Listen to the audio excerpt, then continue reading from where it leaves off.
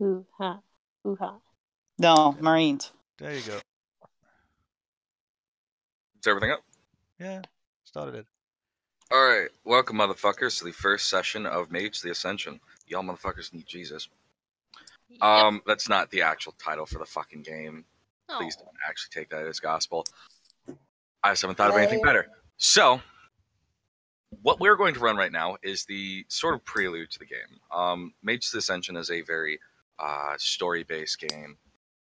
And to start, we're going to begin with essentially the backstories of how you all finally transcend into magehood. Transcend's a poor word. Oh, man. How you kind of fall ass for tea kettle screaming into magehood is a better word. This is alright. I'm gonna need a break from work after this. Yeah. So we will begin our session.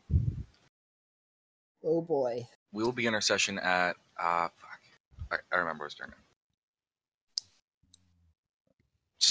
We are currently in Portland, Oregon, a relatively large city that lies on the border between Washington and Oregon.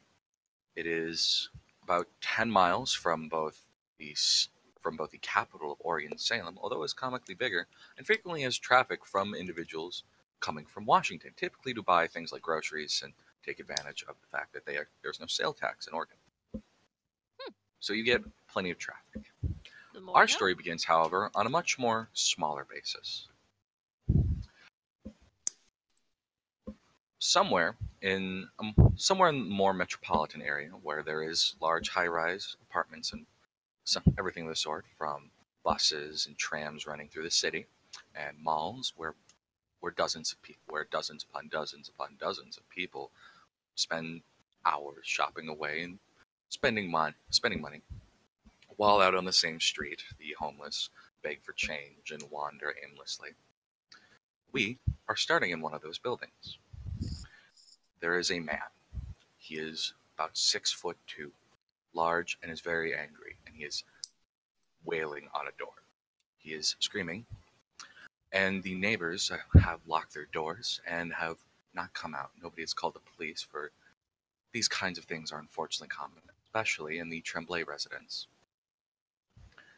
Inside the apartment, there is a scared girl, Jessica Tremblay. Coops. There is about 10 minutes ago, your old boyfriend, what was his name? John. John. Your old boyfriend, well, your ex-boyfriend rather, John, had come to your door and began knocking, asking for a second chance, hoping for a way to make it up to you, for you to take him back. Obviously, you said no, and he began to get violent.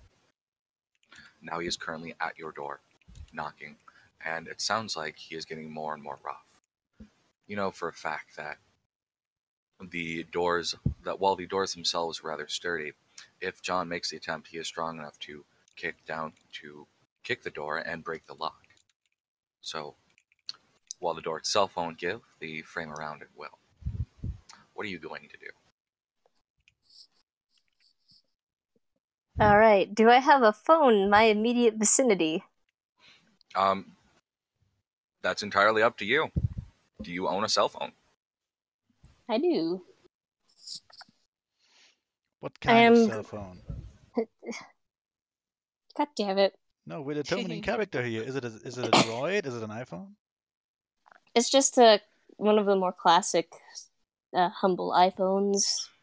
The humble iPhone. The humble iPhone. The humble phone. So it's the not, iPhone. It's not so big the enough iPhone to be a 4 brick. then. Yeah. Meanwhile, Earlier generation. Chicken's character has like a 20-year-old Nokia flip phone. Yep, Damn that's it. exactly what he has. I'm going to open it up, and I'm going to try to call the police. You begin dialing, and you continue to hear the thump, thump, thump, thump of John angrily bashing at the door, screaming, "Jessica, let me in!" Screaming unfortunate things about how he's ranging between from how he's sorry and how he's going to make you pay for keeping him out. You dial in 911. and go to ringtone. And Man. someone shortly answers the phone. Man, John's really flip-floppy on what he wants to say. Tell them a black guy 911, is how at can your I help door. you? Or, I'm Hmm? sorry, 911, what's your emergency? There's a man at my door, and I think he's going to try and hurt me.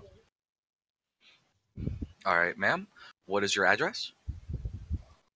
I will tell the 911 officer, the 911 responder my address as I steadily kind of back off into the kitchen where there are chairs that I can use just in case. Case. Yeah, grab a knife. Wait, in case of. Why would you grab a chair instead of a knife? Yeah. Because there's a difference between bludgeoning somebody and murdering someone. Yes, but why a chair of all Hund, things? please. Okay. So, anyways, where was? Oh yeah, the operator. You can hear the sounds of clacking in between John's repeated bashing at the door. And I'm assuming that you're Jessica Tremblay? Yes?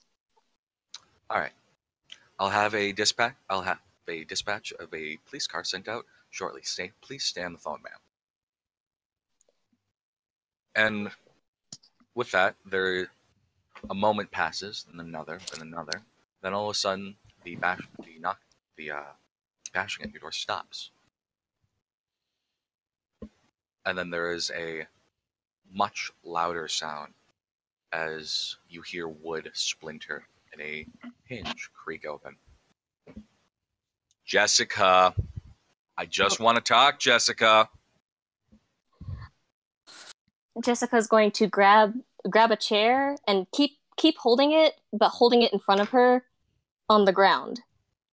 And swallow hard. She's already crying.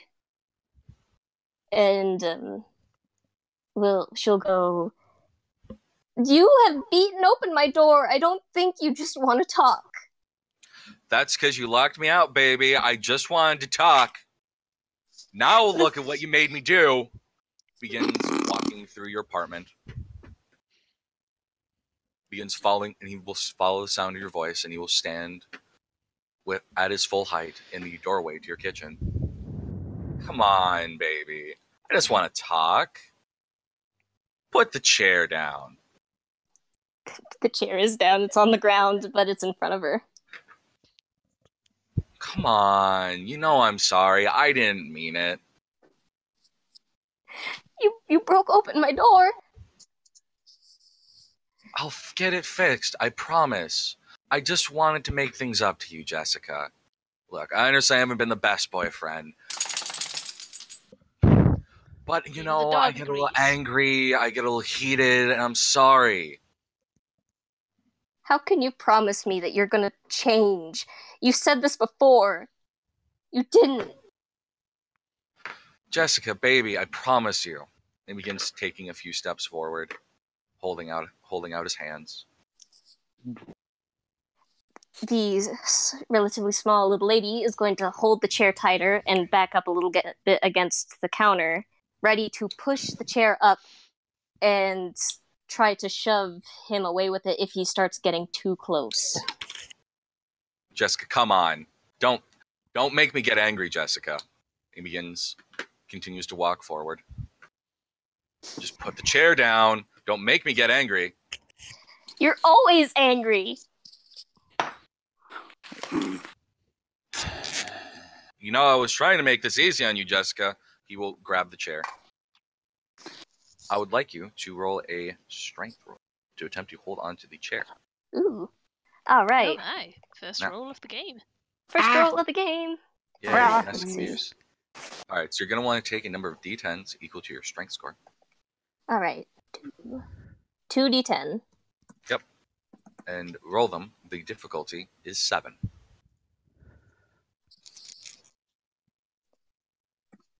This will be an opposed check.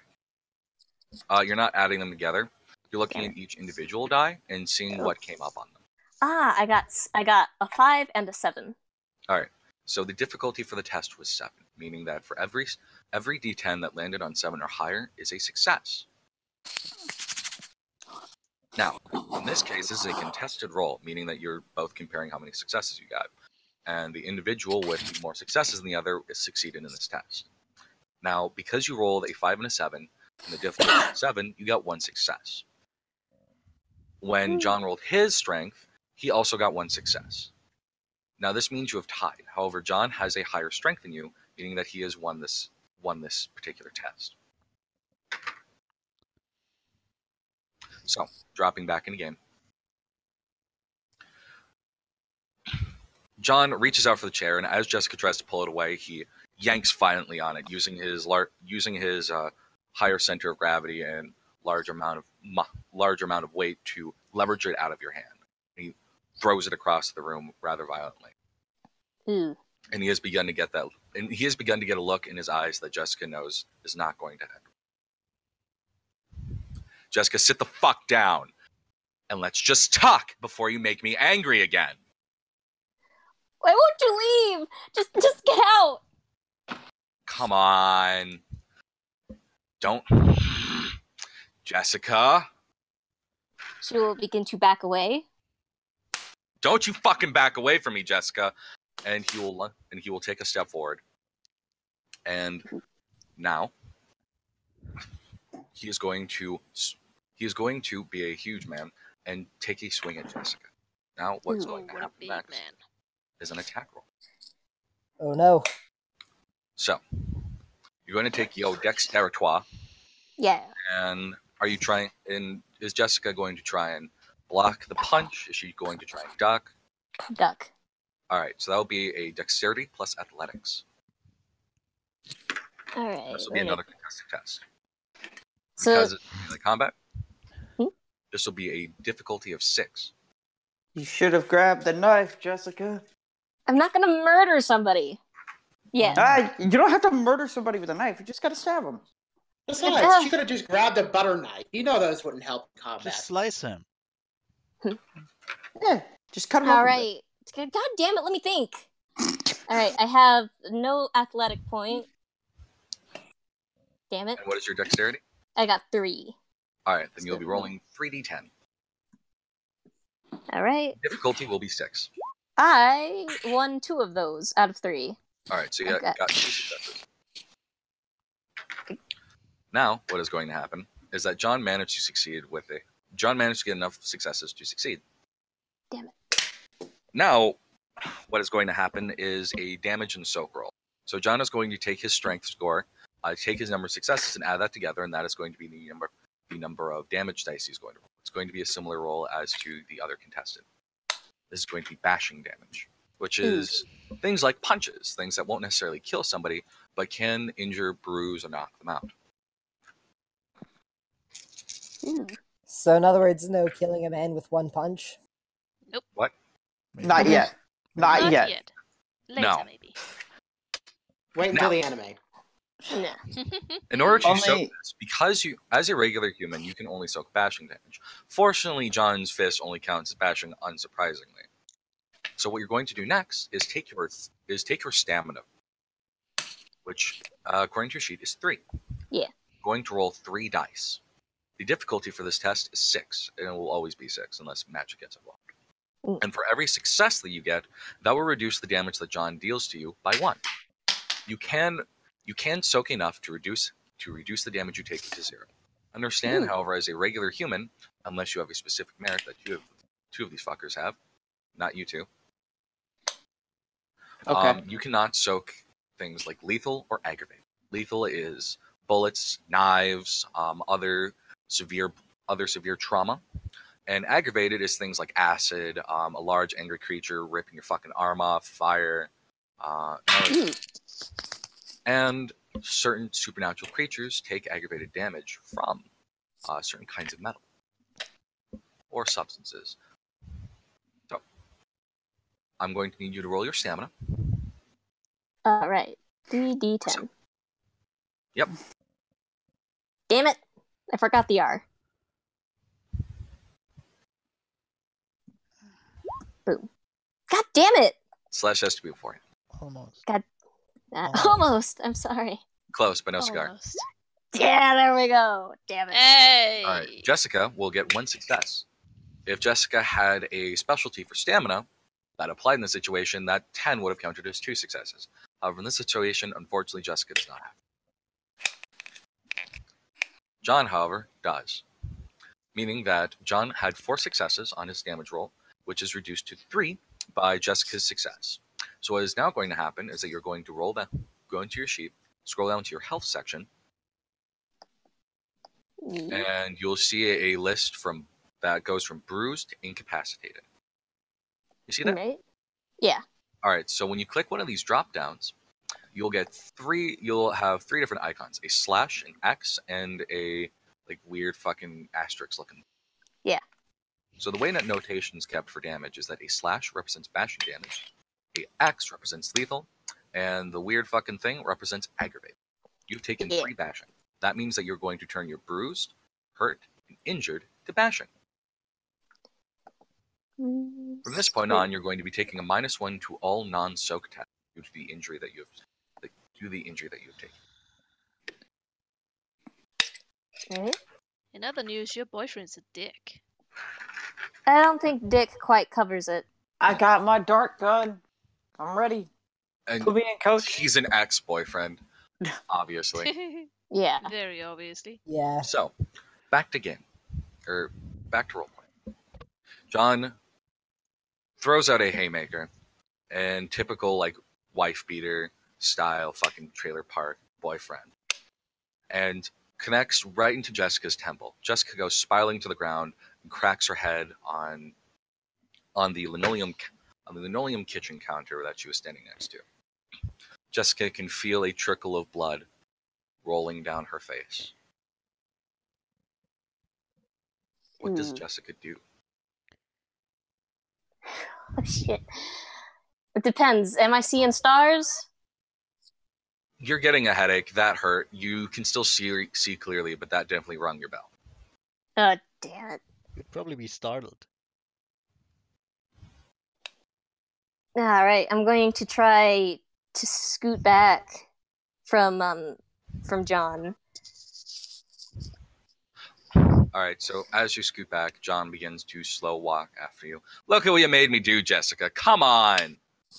Why do you make me like this, Jessica? I don't want to hurt you!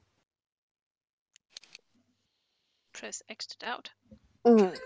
She is going to raise up her hands and touch the trickle of blood, and then shakily show it to John, as she can, with one hand, keeps trying to get back a little bit further. Jessica will eventually come to the end. Her back will bump into the counter. Damn. And as she is running out of space to retreat, and John is slowly walking forward and begins reaching down toward her. What does Jessica do? Alright, she tries to scurry out of the way, which would be another dodge, or? Alright, so what you're going to do is attempt to roll another dexterity roll. As you Alright. try to dodge out of the way of John. Alright. 3d10. Ka-chow. Damn it. Alright, so the way ones work in this system is that the difficulty for this test, by the way, was 7. So, you have 2 successes, 10 and a 7. You also, unfortunately, rolled a 1. Meaning that for every 1 you roll, you subtract 1 from your total number of successes. So in this case, because you got 2 successes and a singular 1, you have 1 net success. In the future, if you roll more 1s than successes, then that is considered a botch, aka that you're worse off than when you started in the first place. Fortunately, Jessica rolled a success, and John rolled 0. Are the 10s also special? 10s are also special. If you make a test that concerns a certain kind of... If you make a test with a attribute or skill, and you have a specialty in either your attribute or ability that matters to this test, then 10s count as 2 successes. Ah, okay. Sweet. So Jessica manages to on four limbs, scramble out of the way before John can reach out, and scrambles out of his way, using her small frame and nimbleness to maneuver around him. What does Jessica do next? Bleeding, hit on the head, sobbing, she starts to apologize and cry. But something in her is telling her that she shouldn't. She doesn't need to. She should be sending this guy out of her house. He doesn't belong here anymore. He has done enough. Get the knife. Get the knife. Who is telling me to get the knife? Stab someone. Just the voices in your head. Cut a motherfucker with another motherfucker. No. I'll cut with the policeman. Take his hand and make him karate chop Also- himself. Also, don't go for a knife. Go for a fork and for the balls. Oh my All right, god. shush. Shush. Okay. Dishonor upon your family. Dishonor upon your line. Dishonor upon your cow. Anyways, Not my cow. Oh my cow. I love my cow. He's my best friend. John begins to take another step forward, and it looks like he says something. Though, at this point, Jessica isn't really hearing it. There's a ringing in Jessica's ear. Feeling that begins to support Jessica's urge to resist. What does Jessica do? She can't hear him, and as this weird feeling of muffles on ears goes on, she'll start trying to listen in on that weird feeling that she shouldn't be giving into this BS. She'll grab. And a voice rings out. Do, and it is done. Will, and it is so.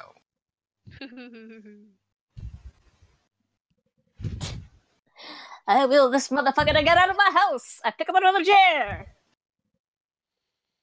I'm sorry? Oh my God, No, I'm sorry. I didn't hear what you said. I will this motherfucker to get out of my house, and I pick up a chair. Pick up a chair. What does Jessica do with the chair? I throw the chair. All right. Throw the chair at him. Do it. And Yeah. in another part of the city, there is a young man. He's obviously impoverished, but he carries himself with a certain amount of dignity and swagger, as one might say. He's in his early 20s and is a man named Adam Bell.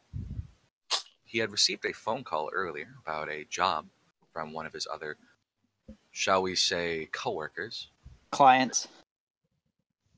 I know what I fucking said, woman. Okay. About a job. Some mafia type who's looking for extra muscle to back him up on some kind of deal.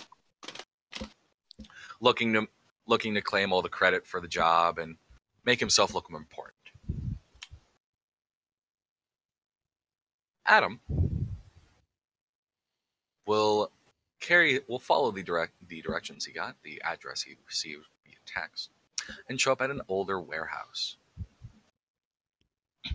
Seems to be a bit dilapidated, a bit obviously hasn't been used in a while in the docks district.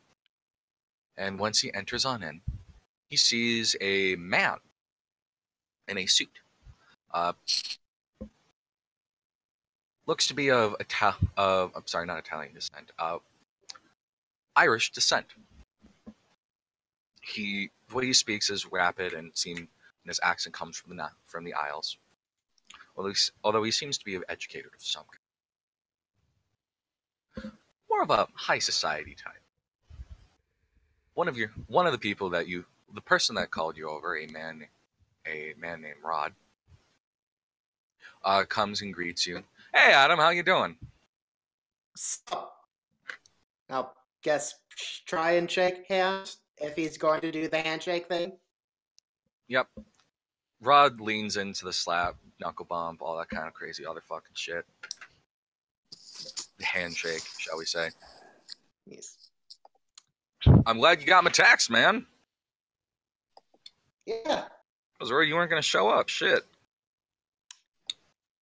So tell me, Hey, all right, what's going on here? Rod waves over. Hey, Mr. Dunson! I got the last guy. You showed up. The man in the suit looks over. All righty, lad. Excellent. The man in the suit walks over, offers out a hand. My name's Martin Dunson. Pleasure to meet you. How is he offering his hand? Like a handshake. Okay, then I'll go for the handshake. Wanna go first? Do you please? Because I don't want to try and try and shake the hand when he wants me to kiss it or some shit like that. Yeah, you don't know any Irish etiquette, probably. Yeah. Just shake it. The man who calls himself Martin takes a look at Rod. Will this be all of your compatriots that's coming to join us, lad? Rod will nod. Yeah, that's about it.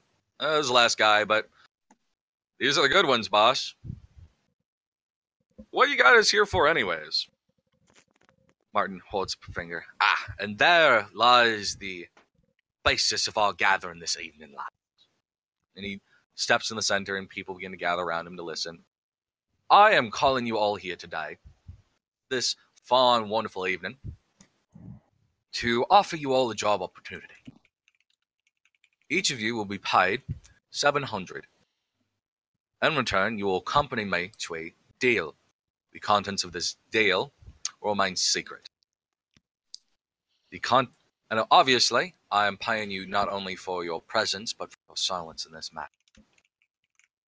Rod, a long-standing compatriot of mine, has assured me that you are all competent individuals, and more importantly, calm and collected. This is the main reason why I've called you all here tonight. I expect professional behavior, trigger discipline, and calm and cool attitudes, gentlemen. Perform well, and you'll receive your payment for for at most 3 hours of work. Questions, gentlemen? No? Excellent. Yeah, I have a question. Where are we going again? Don't worry about that part, lad. Rod knows where we'll be driving. Just another back alley in some part of the city, shall we say. That's not ominous at all. Well, they are criminals. I mean, this is obviously some organized crime type of thing. Of course, another back alley. I thought it was a padlock. Oh God. I wouldn't tell Ban's character anything either. Any naysayers in the audience? Martin takes a look around. Nobody seems to raise any sort of concern. Does Adam? I'm sorry, could you repeat that? The voice is kind of... Martin asks if there are any people who would like to turn down the offer. He looks around the crowd. Nobody else says anything unless Adam wants to. He has no objections thus far, so I'll go with it. Martin and Rod will lead you and the two other men that he brought along. Two men you don't recognize. They seem to be gangbangers or some Hispanic man and a black man. Although you haven't really gotten a name from them, they haven't really said much of anything yet. Martin then packs everybody into a car. Looks to be a van of some kind with a suitcase a suitcase that sits next to his driver's seat. When he sits down in the seat, he takes out a pair of handcuffs and cuffs the suitcase or the case to his wrist, and then puts the other cuff around the handle. Rod takes the driver's seat, and you begin to drive off. Now, in another part of the city, while there is a domestic disturbance in one part of a residential area and a deal in the dark amongst the back alleys of the concrete and bricks, there is another man, a professor. He stands before he stands before a large chalkboard, something he saw out of a movie, and it tends to work for him as he scribbles down different ideas and is currently writing out a calculation. As he scribbles through, he has a moment of clarity, something as before. Begins writing more and more, quicker and quicker, as this strange divine inspiration comes to him, as this final piece clicks into place, as he realizes that maybe his dream is possible. That what he has been trying to accomplish since the beginning of his career might suddenly come to sense. And maybe this kind of realization can come to other parts of his life. And then, after he is done, when he has burned through about half a box of chalk, there is a clapping from behind him. A golf clap. Very well done, Dr. Crow.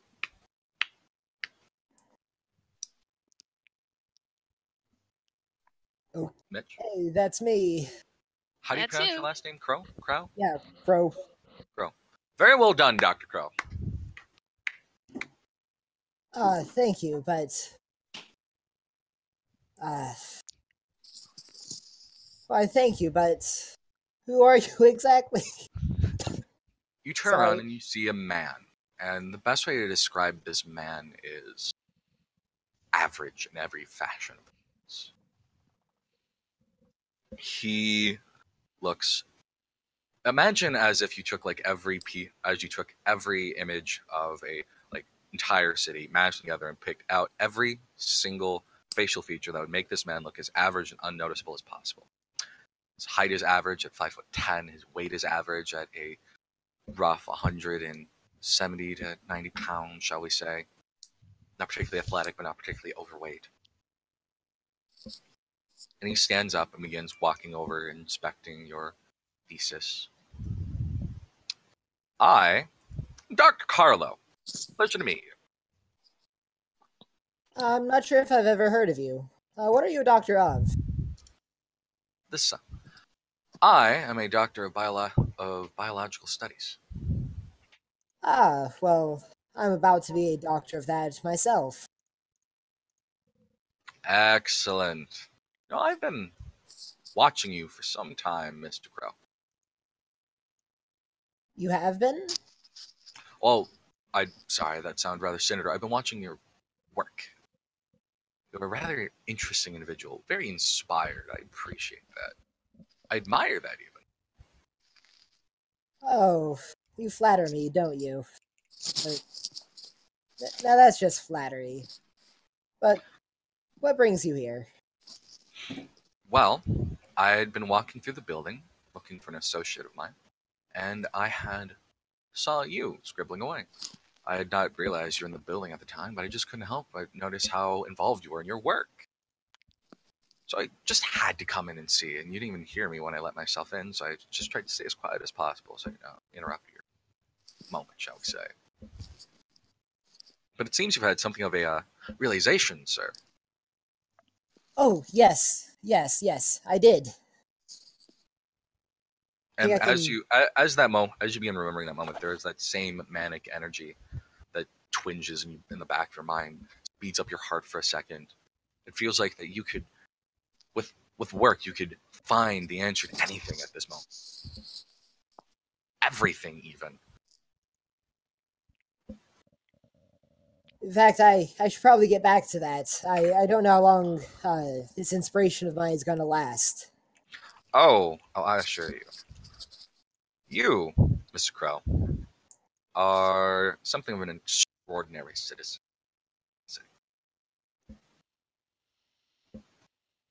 And I work for an institution that funds extraordinary citizens, as your research seems to tell.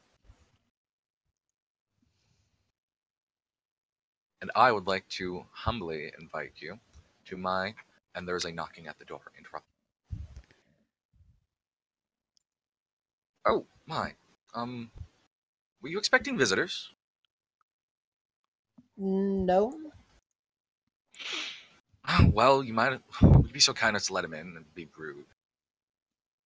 Now I will just And come in. before you do so, you roll me a empathy perception, please, or perception empathy. Difficulty 8. Oh my. Let's...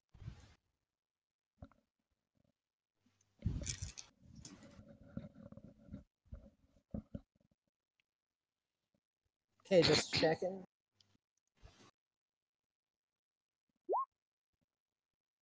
Okay. One success, so that's pretty nice. As you begin, the knock pulls you out of your revelry, and you begin to realize this Dr. Carlo seems, from the moment he walked up and started speaking, you seem to have a sort of arrogance. Arrogance isn't the right word. Confidence. He seemed to be in control of this entire situation. You begin to realize he seemed confident in the way he acted, the way he spoke to you, and the knocking at the door seemed to have caught him off guard just for a second, as if this wasn't part of his plan. And that seems to have knocked him off kilter for a second. And as you turn to the door, and walk over, that process in your mind, and you pick that out. Suddenly, you're a perceptive individual, and you didn't quite realize that until now. Strange. So, you walk over and open the door. And there's one of your colleagues. A man that you know as Professor Gales. A rather eccentric individual, but brilliant nonetheless. He is a professor of the mechanical engineering.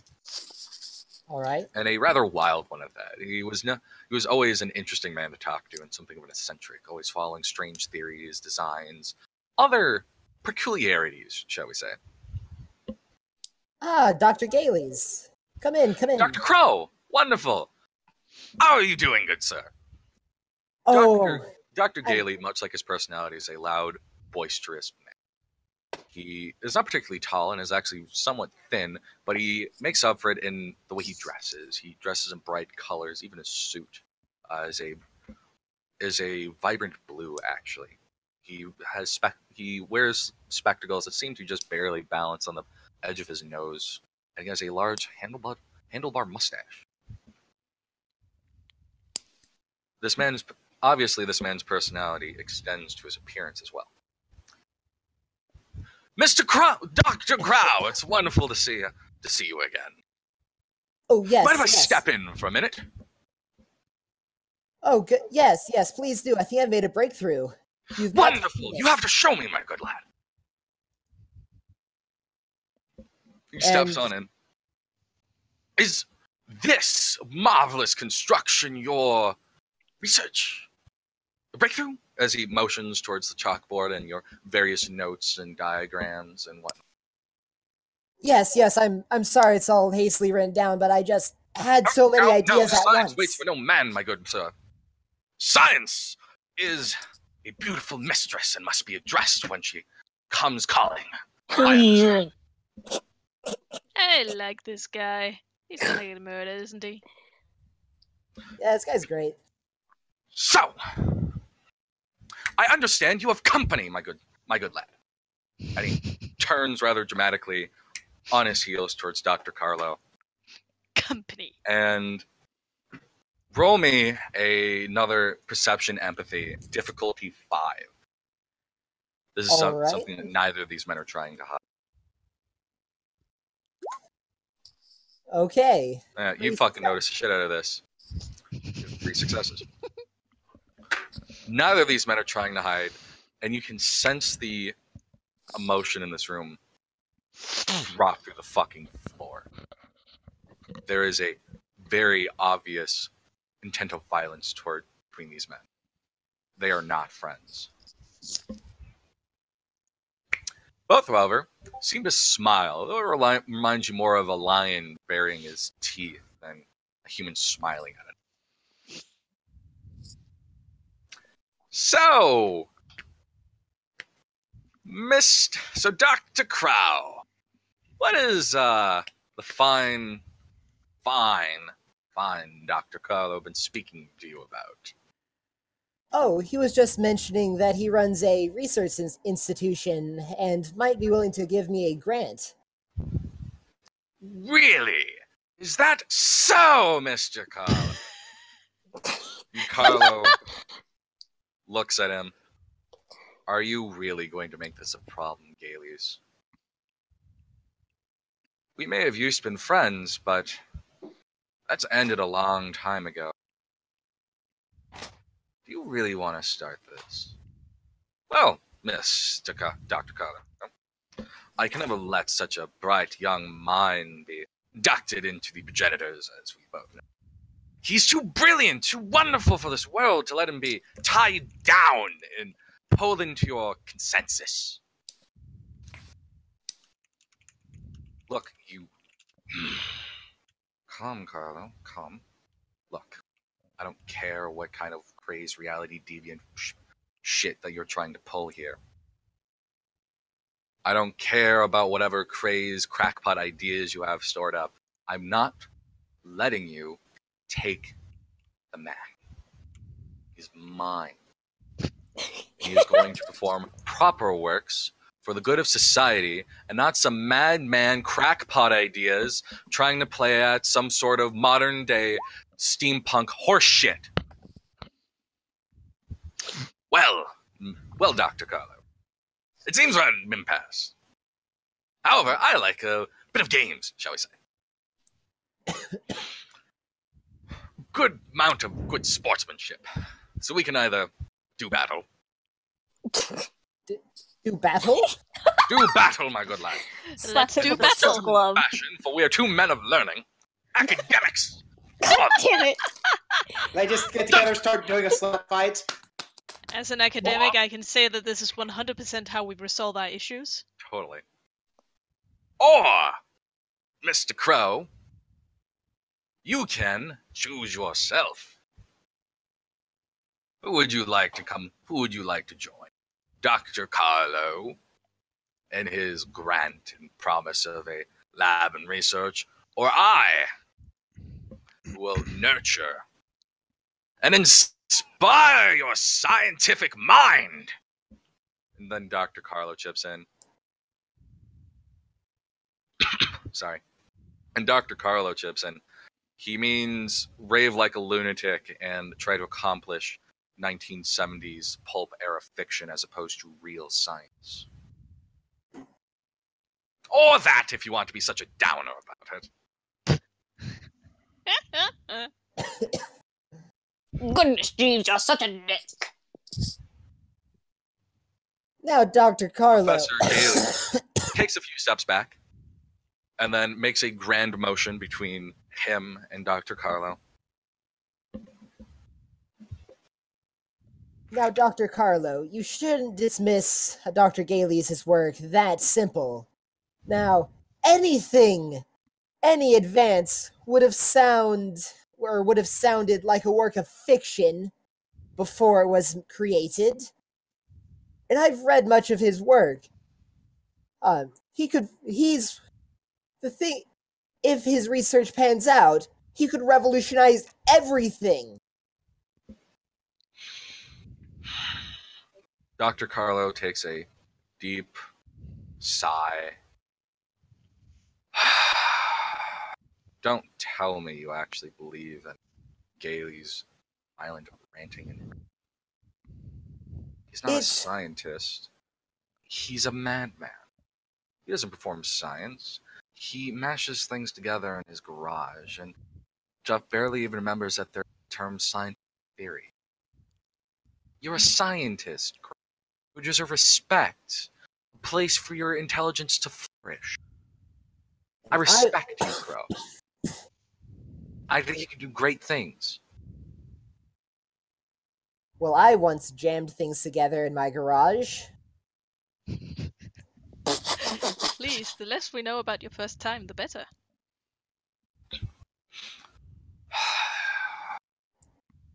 Professor Gailey's raises an eyebrow and looks expectantly. Well, your choice, my lad. as he gets this large grin, like a cat who has finally caught the mouse. As he gives a side glance to Carla.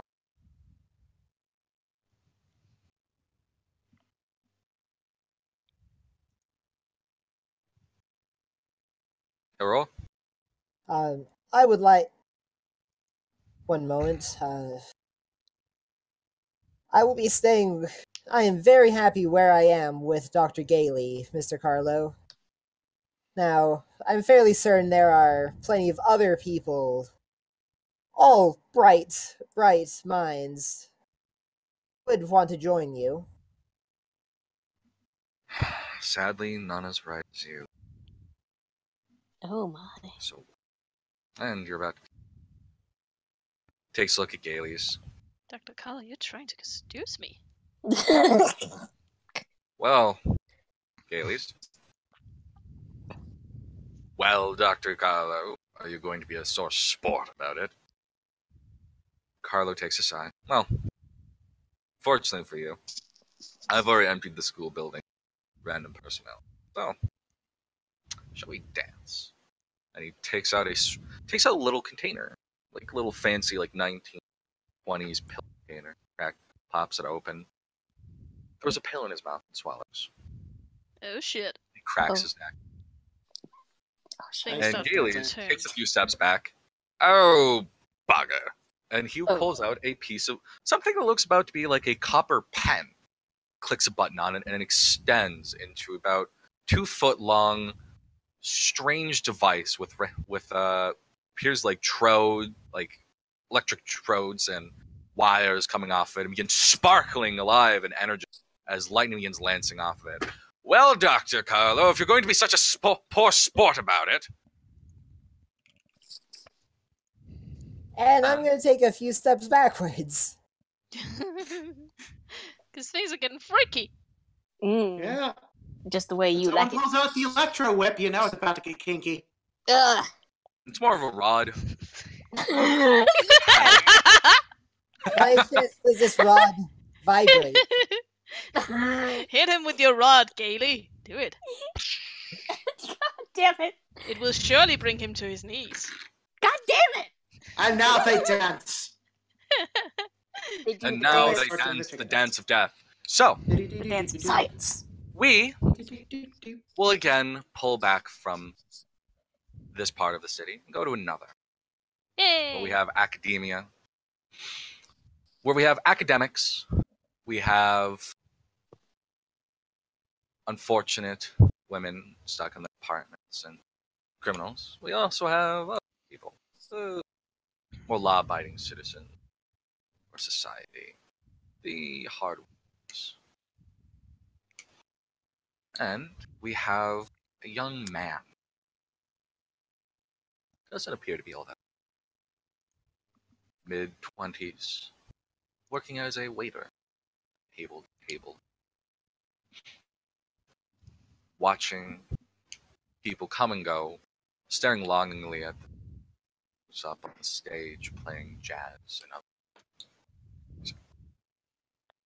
And this young man sees a group of individuals walking.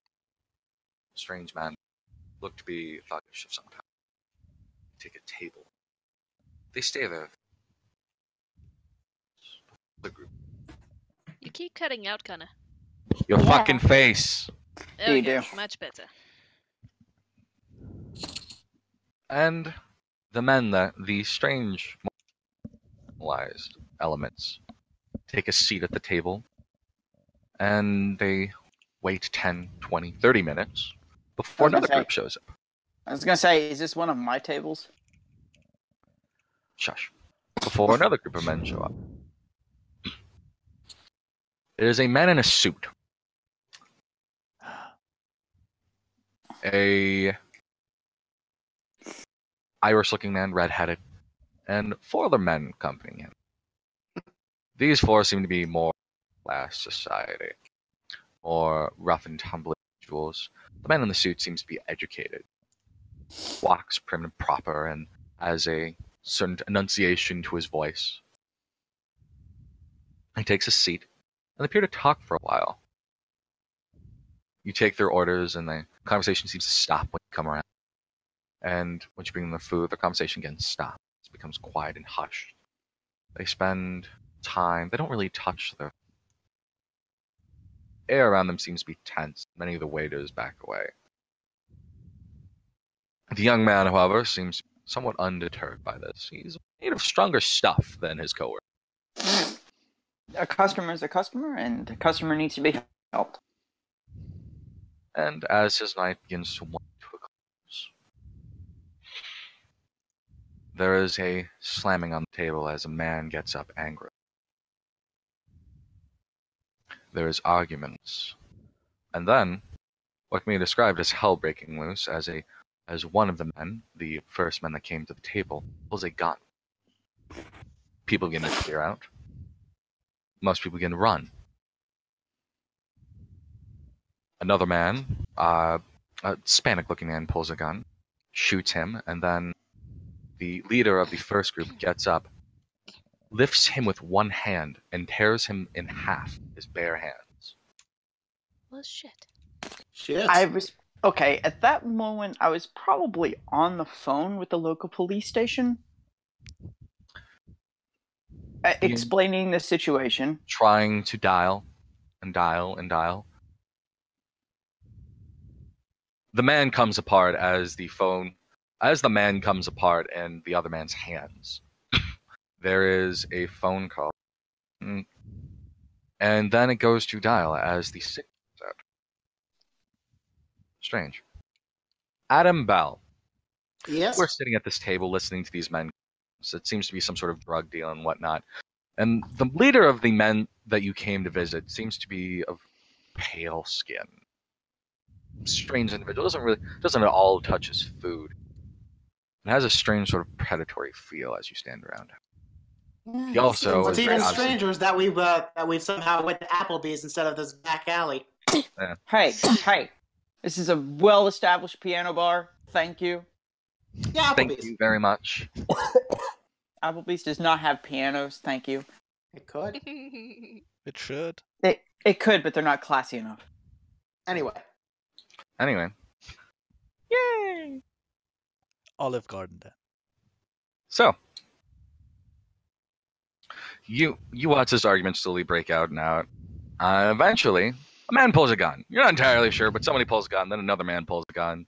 The Mexican man that you came here with. Yes. He shoots the other man with a gun. You're not entirely sure who pulled first.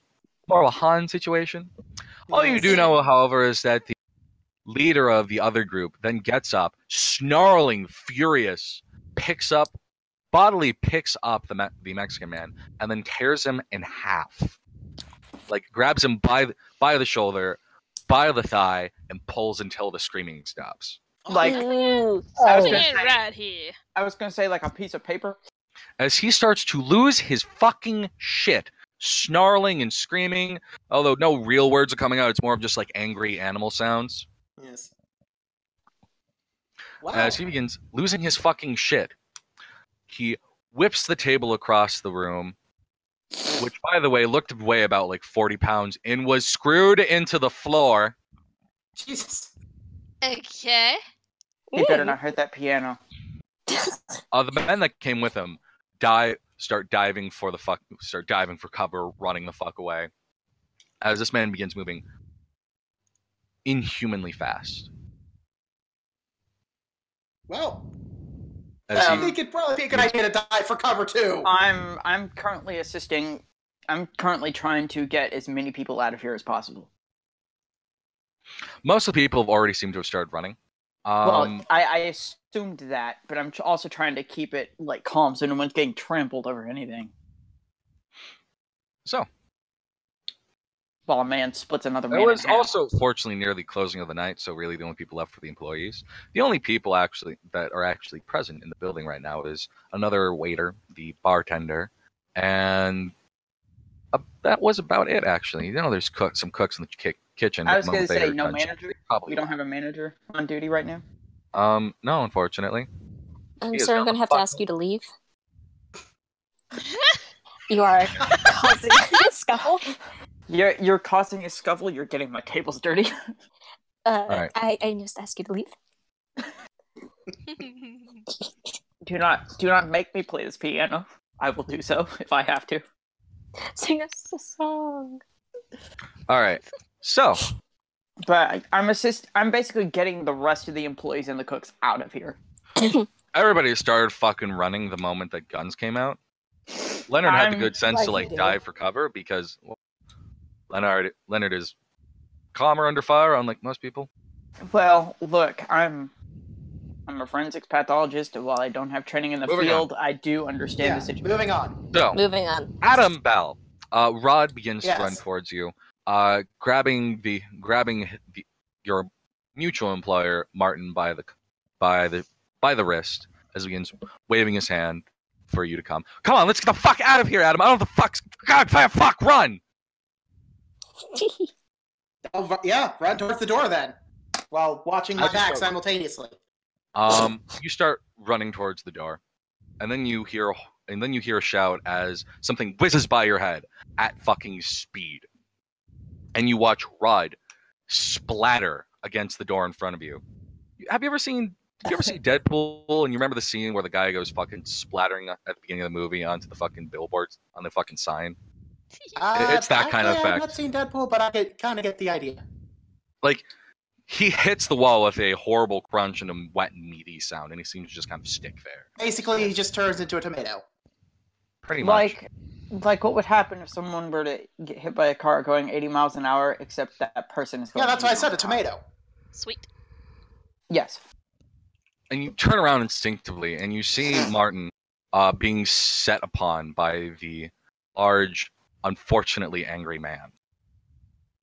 And he stumbles to the ground, just barely manages to duck it out of the way enough that he gets whiffed by the raging man's fist, but not full contact, and he stumbles to the ground. And as the man descends on him to tear Martin apart, there is a gargling sound that comes from the man as Martin pushes him off. The scuffle seems to have ended, and he falls to the ground, limp and lifeless, as there is a piece of a table leg sticking out of his chest. Ooh. Ouch. Fuck. What the fuck your name was? We're getting out of here. Points at you. I'm getting each of their faces memorized as much as I can for a police lineup. Yeah. And for the authorities. Yeah. And the worst part, officer, they didn't even tip me. Yeah. They didn't even eat their food. So So as you lovingly begin to run, Martin starts taking you Martin runs with Adam towards the car. Martin gets into the passenger seat. Presumably Adam gets in the drive, correct? Well, clearly the guy with a table leg in his chest can't drive, so yeah. That's racist. Or was that Martin didn't get a table leg through his chest. Martin was the man who put the table leg through the fucking crazed berserker man's chest. Well, either way, condition to drive. Oh, he seems perfectly fine, actually. Oh. A little fucking shaken, terrified, but none the worse for wear. Is someone Other mowing things- the lawn outside? He pulls out his phone, begins mumbling something. He seems to be flipping the fuck out as he begins to drive. Well, You time know, to figure why out how to can't you drive then. murder someone? Tutorial time! Yay! You back out, smash into somebody behind you, take off. Move the left stick to turn. Fuck, lad! Don't you know how to drive a goddamn car? You push down on the pedal, right? Oh, fucking Jesus almighty. Pull in a fucking alley and I'll drive myself. Fuck! The fuck do I pay I you? will try and do a left turn into the alley. You take out a stop sign as you turn. Fun. Switches So cars. beautiful. What about my bar? What about your bar? You left me in a mess. I heard And it's a shitty Dead place. bodies. as he begins driving, he is kind of driving with one hand, and with his cuffed hand is using it to operate a cell phone. And he makes a couple calls, and none of them seem to end well from the way he's reacting. Well, I guess I get to play lookout, so look and out. eventually, he will start another call. And we will follow this cult, part of the city. And while we have dealt mostly with the criminals and the lower members of the economic structure of America, we now approach a more well-bred man, a gentleman, an academic, a purveyor of wonderful arts and musics, of the finer things in life. As he begins to get ready for bed, his phone rings.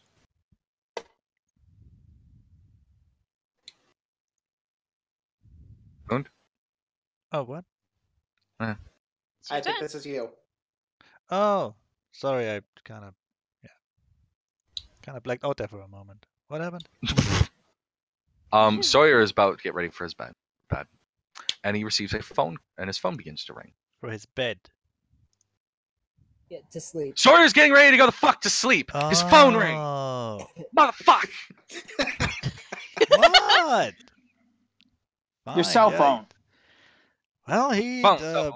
Well, Sawyer will, of course, stop his evening routine of, flossing his teeth twice, then brushing them again, Twice. and go out of his dedicated teeth cleaning part of his bathroom and go get his phone, which is next to his bed. It is, you read the caller ID, and it is your quote-unquote uncle, Martin Dunsern. Huh. How curious. I will, of course, answer. How curious. No, I will, of course, answer because, well, he's basically family. He's a family friend. You're not sure if he actually is related to you.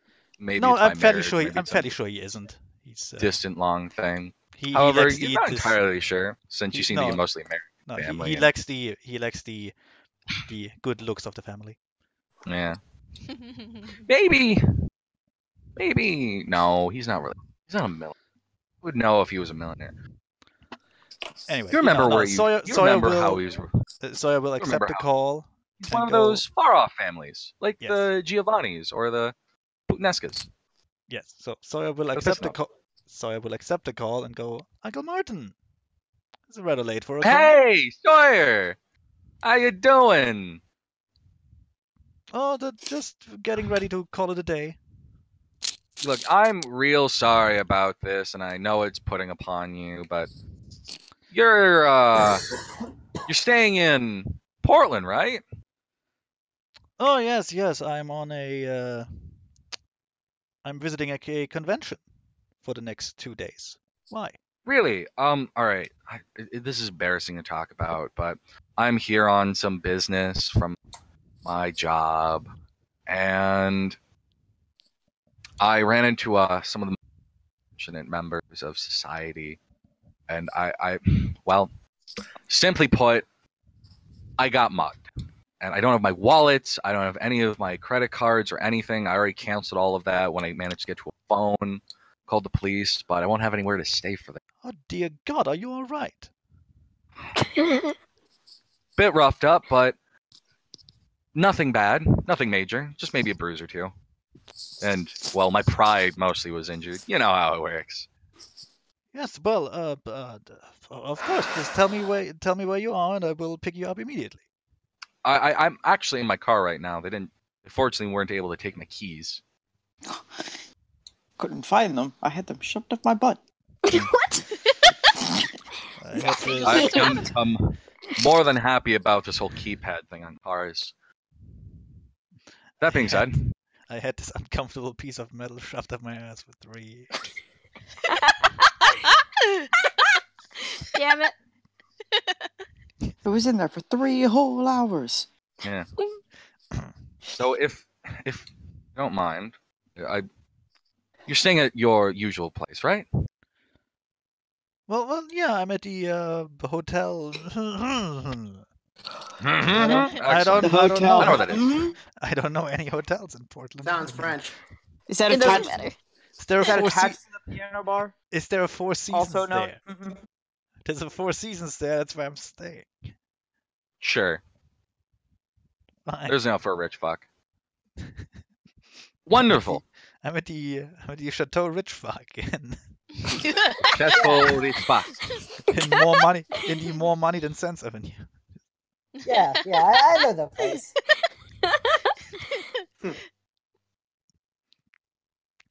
Yeah. So no. Anyway, I'll tell him the name of of the hotel I'm staying in, and well, guess that's it for an early evening. Hey, wait, Connor. Yeah? Is this like what year is this in? Modern day. Okay, did It's Trump now. did Trump win?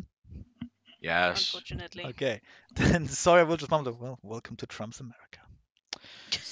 North America. Woo. Yeah. No one gets to turn in early in Trump's America. Because you get mugged all the time. Yeah. Guess we should try and throw more guns at the problem. Yeah, that works. Sometime later, a car rolls up to the entrance to the front of the building. Yes, well, And Martin turns to his companion. All right, Adam, was it right? Yep. Yeah. All right. Here's my fucking number. I'm gonna stay the night up there. I will pay you fucking double to stay in that alleyway on the other side of the fucking place, and call me if anyone that you saw from that fucking place or anyone else that looks fucking suspicious comes out. All right? I'll pay you fucking double. All right, but I have a question. What? The fuck happened back there? Pay you fucking triple if you don't ask me that fucking question again. can I? Fair enough. Okay, can Fucking I just fine. can I just come down the stairs right then and there? Let's just say, Mr. Adam, that winners do drugs, shall we say. Leave it at that? All right? Awesome.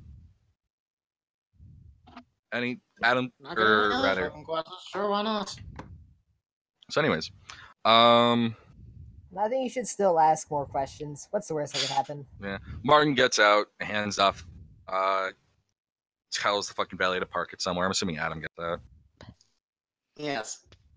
And Martin walks into the main hall, I or will. the reception area, I will where- wait there near the counter. where Sawyer will just in time come down to meet him. Yes, I put on a suit and tie because of course I did. Sawyer! Oh, Martin. So glad you're okay. How you doing? Well, a bit ruffled. I was about Look, to go I'm to very bed. sorry for doing this to you at such a horrible hour. Oh no problem. Let's go upstairs. We will have a drink and you can tell me all about what happened. You're too kind. You're too kind to give me a drink that's not technically yours but the hotel's. Oh my god. Anyways. And so Martin will head up. Unless there's any particular conversation that Sawyer wants to have with Martin. Well, no, I didn't see Ban's character, so I don't really have any questions right now. Not yet, shall we say. Yeah, the moment I see him, I will ask him who his rough and tumble acquaintance is. Some Well, unfortunate, you didn't some see unfortunate, him yet, shall we say. some unfortunate youth that is being helped by a local politician, no doubt. Oh, that was Adam. Yes, Adam. No, I didn't see him. Oh yeah. Fuck. I'm sorry. I'm tired and hungover. Aw. Still getting together. Don't worry about it. Where was I? Oh yeah. Fucking on the ball today. Poor dude. Yep. About this time, we will return back to a scene that we were there. Young man named Len, who saw pretty much a war zone breakout in the middle of his work. Oh man. Back to me again. Leonard will then get a call sometime not long after the call out to police comes that he needs to show up to his job post fucking haste. Well, obviously. I mean, I'm gonna do as much as I can to kind of clean up, make sure like the store is locked up as much as possible. The bar is locked up as much as possible. I would call in sick. I'd quit. Obviously, double check the piano. I'd literally just quit and move. Double check my my child, the piano. Your child seems to have got out just fine. Okay, good. This is not, by the way, this is not your fucking this is not your waiter job that's calling you to come in. This is your police job. Oh. Some shit just went down at a place. You need to show up. That I was obviously a part of. Of course, I'm gonna be there. Eventually, the police will actually show up. I mean, one of the first responders you actually recognize, a man named Stevens. Hi, Stevens. Walks on in as the first responding officer. Holy fuck! Yeah, you're telling me, Steven. You have the worst luck, don't you, Leo? At least my baby made it out just fine. Your baby? I don't know. The piano. Oh. Okay. Fair enough. All right. Anyways, Look, I care a lot about that piano. All right. Eventually, some other police will show up, and they'll establish police tape off the area. All right.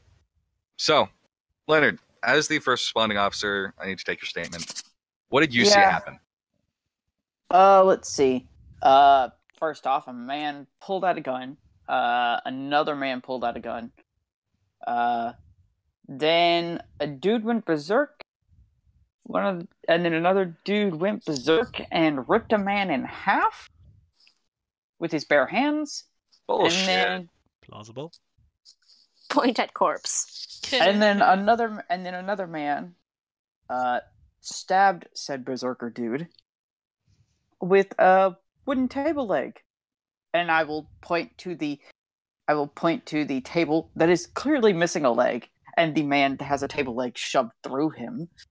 Holy fuck! And Damn. they both took off. Also, there was a redheaded Irish dude.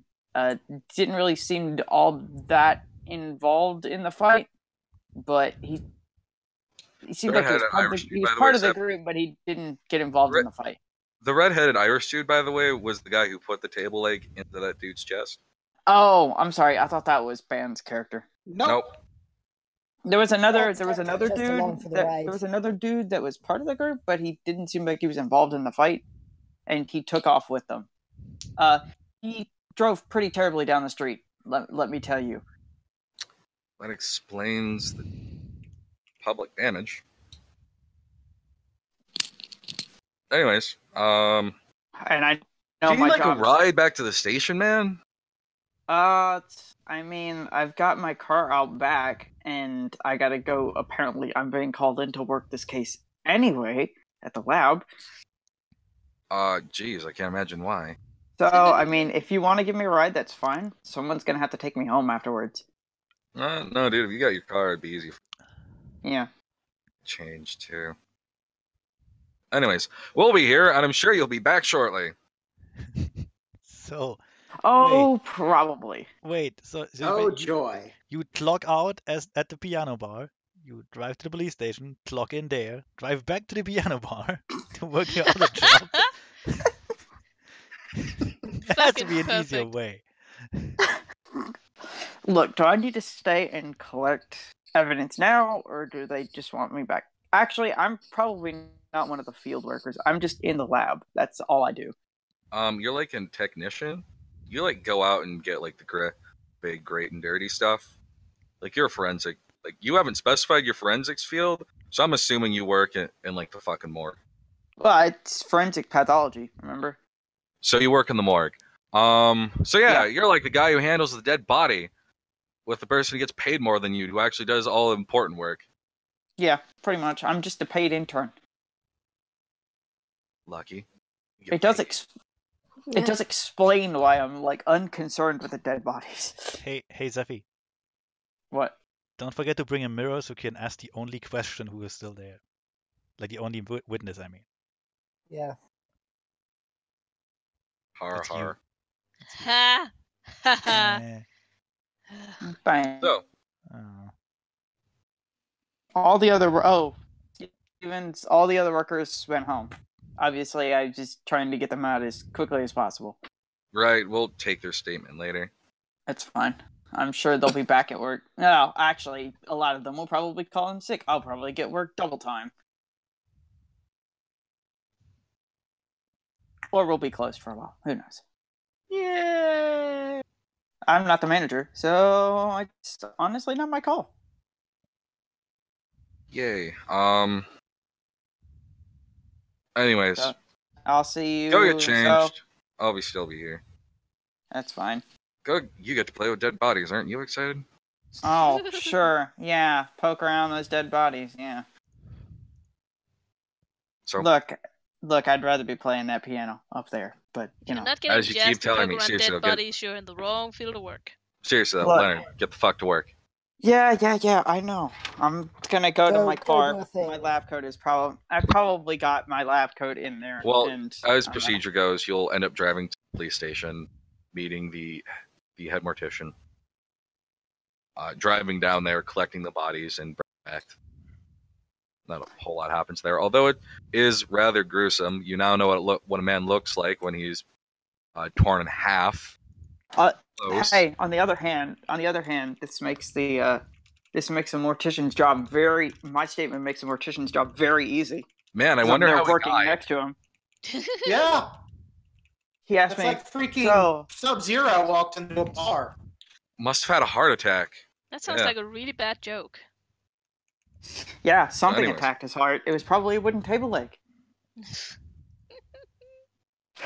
So, anyways, Yeah. you collect all the bodies. After like everybody's taking their pictures and all the evidence analysis has been brought in, you collect all the corpses and bring them into the morgue for examination. The man that you work for, the head mortician, the guy who shows up to do all the proper autopsies, I just did the prep work. he actually has grown to trust you as like his essentially like primary assistant. So whenever he begins working on bodies, he will have you with him. Typically, they hand him tools, work as a second pair of eyes. I'm the only one with hands as skilled as his. If you know what I mean. If you have to say so yourself. No, I play piano. My hands have a natural grace to them. I play piano too. That don't mean shit about how graceful my hands are. Yes. Insert masturbation joke here. Anyways, his name, as you know, is William. An William. older man in his mid 50s, relatively dignified, and otherwise fairly polite. He's never been super excited to do his job, but it's kind of a good thing that he's not super excited to do his job. I mean, like, It'd be no a bit one's weird ever if he super was. excited to roll around in dead bodies. Yeah. That being said, he is a man deserving of respect, polite, professional. Always make sure he always gets his work done, etc., etc. And has been something of a mentor towards you, especially getting you used to your new job. He was there the first couple of times that you threw up after digging around some dude's torso. I mean, I And- probably didn't do that much throwing up because my mother was a doctor. Just because Doesn't you're mean- boss mean doesn't absolutely mean nothing. that you're Does- used I to mean, it. yeah. but Yeah. Gross, Seffi. It's gross. It is gross, yes. You don't just stop becoming immune to these things. You have to take some. Yeah. Oh, yeah. Yeah, you gotta become desensitized. Yep. Yay, PTSD. Anyways, Let's see. William, head mortician. Job. Mentor. Okay, that's knocked down. Got it. so what I'm gonna have you do is, well, he begins to work on like the really major bodies. He will have you begin with different corpses, and I would like you to roll your. Let's see. Why do you keep flipping? This is not what I want. I hate this. I believe you have the forensics pathology science skill, correct? I do. I have 3. I would like you to roll that plus your intelligence. So how do I do that? So I'm confused on this. Damn it, woman. So how does this work? So I roll 6. You take your intelligence, add that to your pathology skill, and you roll that many d10s. Oh, okay. So I just roll 6 d10s. Yep. Okay. Difficulty of 6. It's not hard to tell how these people. I was there.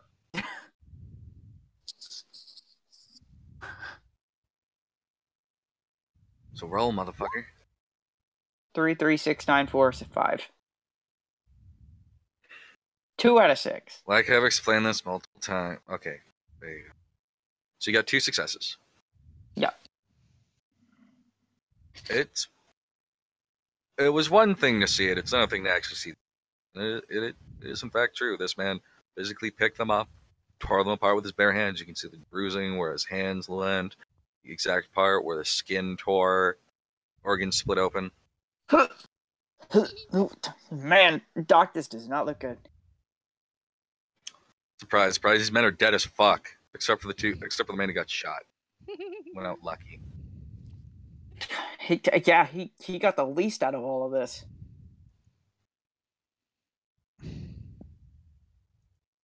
So, after all that is said and done, both you and William begin to inspect the man with the stake in his chest, the supposed crazed berserker. The berserker. The question is how he had the strength to rip a man in half with his bare hands, Doc. That would be the question. I'm expecting some kind of new drug. Dr. Wayne's pulling out various medical tools, syringe.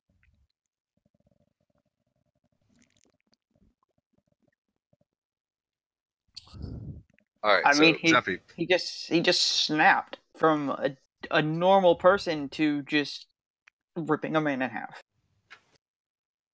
Curiouser and curiouser, isn't it, Larry? Said Oh, Alice, yes. forgetting her grammar. All right. So the way this is going to work is that normally what would happen is that you would end up assisting this man because you're the PC and the story's focused around you. What's going to happen is that he will roll a assistance test for your pathology. So the number of successes he gets add to your die pool inspection of the.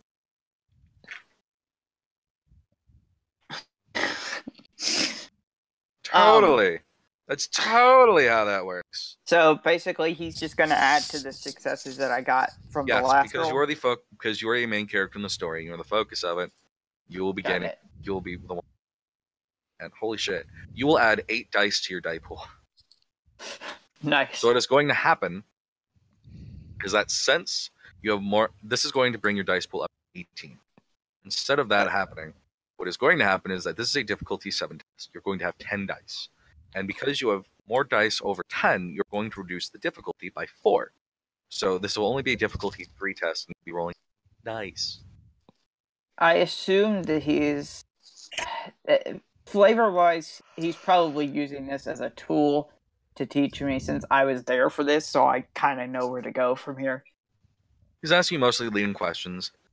He is doing his own autopsy, and I'm rolling to see what you get, depending on the information that you're working. So I rolled... Roll your fucking die pool. And we'll figure out what happens after that. 10d10, difficulty 3. Okay, Dang. got it. William got like 8 successes.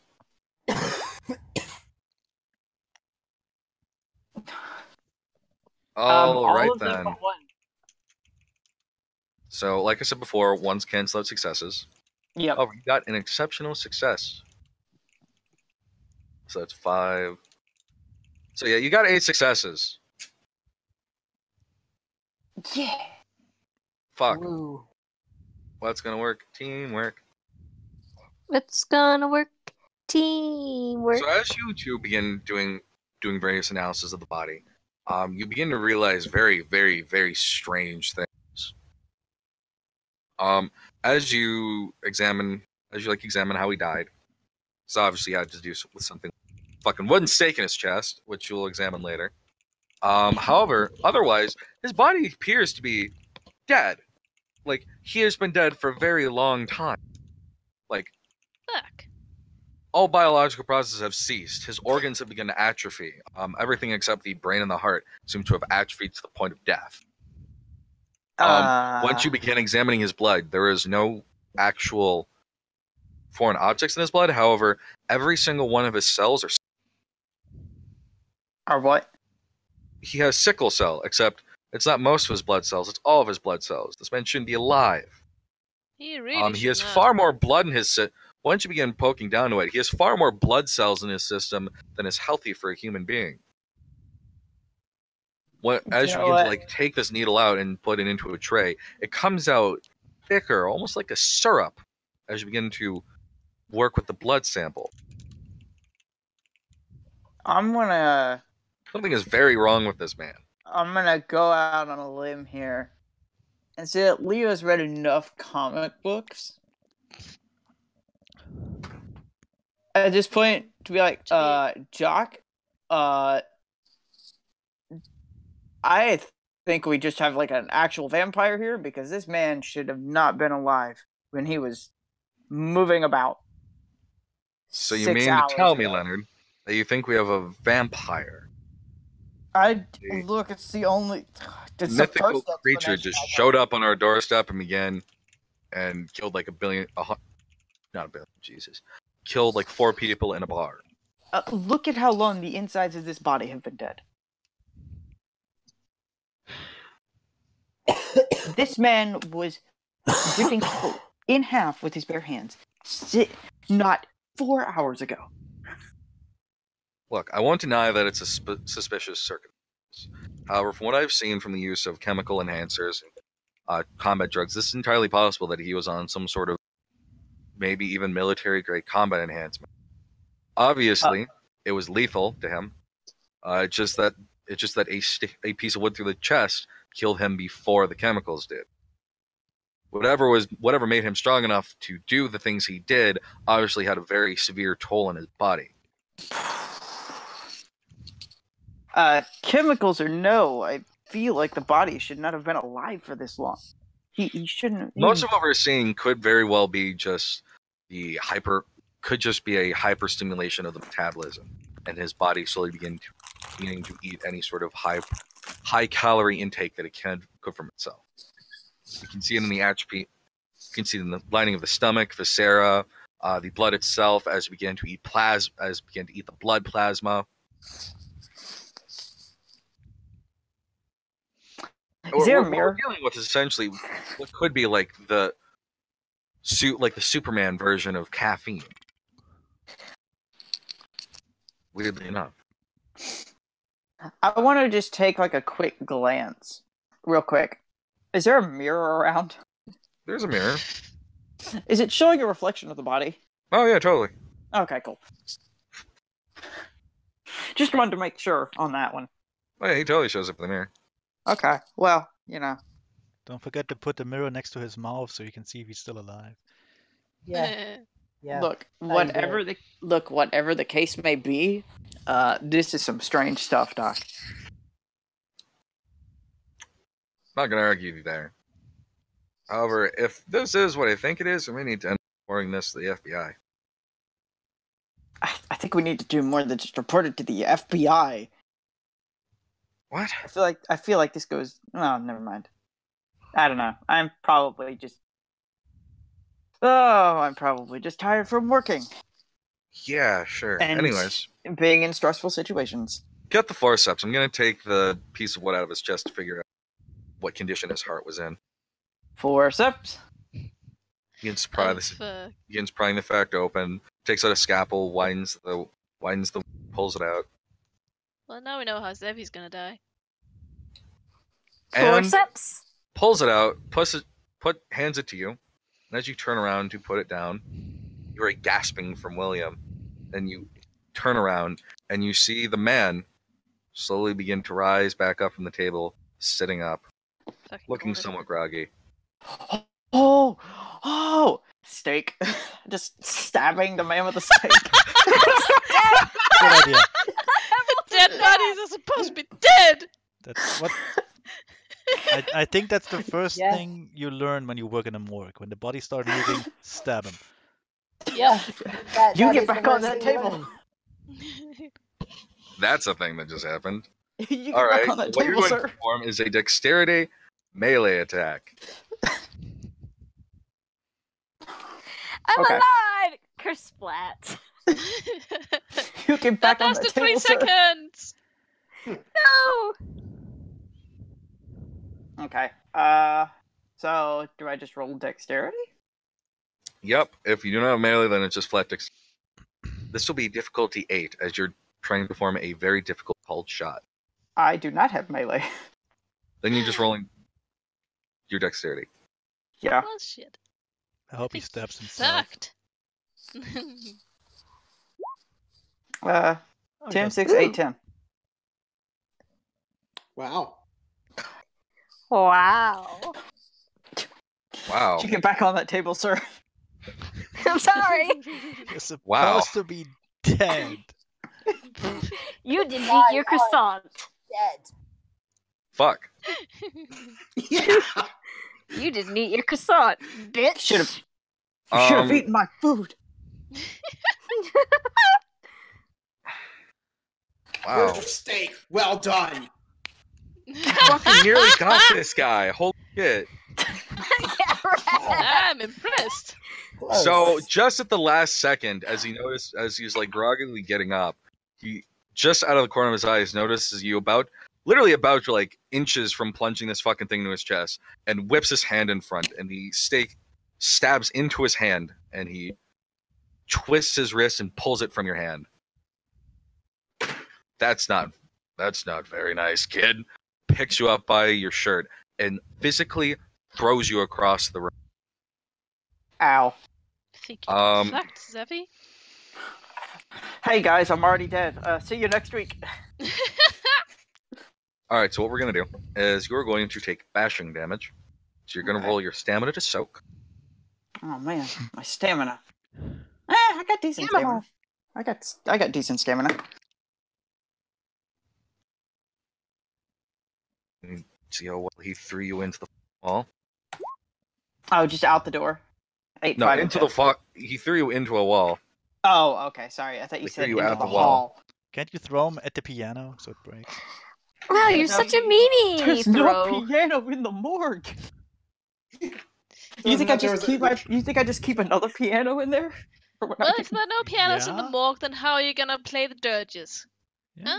Yeah. Bet you didn't think of seriously, that one, important huh? Questions. I pull out my bagpipes. That's how. I just want him. I just want him to throw you across the town into the piano. Too much to Just ask. all the way into my beautiful grand piano, baby. Yeah, is that too much to ask? Yes. Apparently. Okay. All right, you're going to Anyway, take. let's get. Let's see. You're going to take 6 bashing damage. Okay, so what? I go to incapacitated? No, you go to crippled. Oh Well, shit. no, not my hands. You're not That like happened. dying. Okay. This is bashing. Which one is that? Is that We the have first? the technology. Yes, that's that a can single improve slash. you. We're like Okay. 1.5 hours in, and he's already in a wheelchair. Dang it. So you get flung against the wall, and you smash your head into. You can feel blood running down the back of your skull.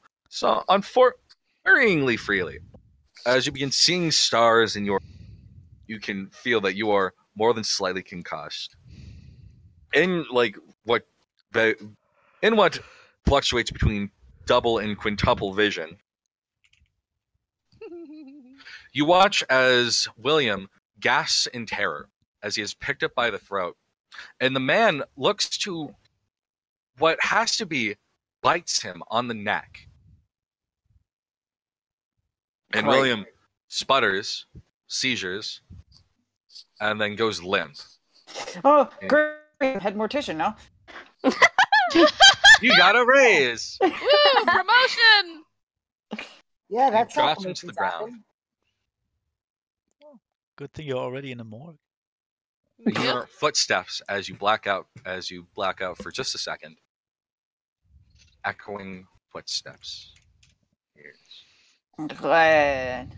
And there's this strange ears. Probably Nope. brain damage. Nope, going dark.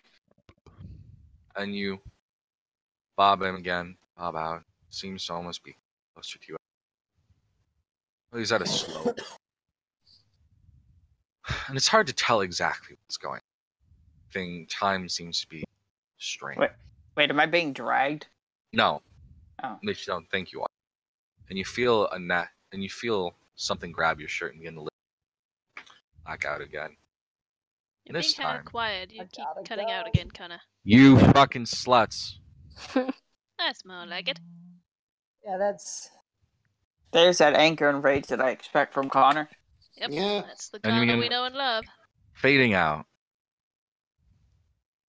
Fading back in, fading out as he begins walking towards you. He picks you up by the shirt. You fade out again. Okay. And this time, you hear something. Is it William? Back It's not from the dead? Surprise, motherfuckers! No. Okay. You hear a voice. Well, looks like you're fucked. No, I wanna- you think? Might want to do something about it, Chief. What do you expect me to do about it? I expect you to die. Well, Perish. well, Chief. Pretty simple. You could do something about it yourself. You got the cojones?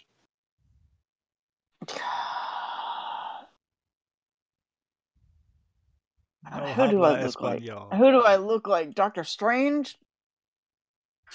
Well, if you Ooh. want to be, I mean, I mean, end of the day, do you want to make it out of here alive? kinda. Also, high voice in my head. Don't worry, I'm your conscience. We don't talk very often. Really? I thought we had lengthy conversations about what I wanted to be in life. Not my problem, kid. That's a different conscience then. Okay. Not even your I'm the conscience actually likes important you. one. The other one's just a voice in your head because you're nuts. So, I'm gonna call you Bartholomew, and I'm gonna call my regular one Connie.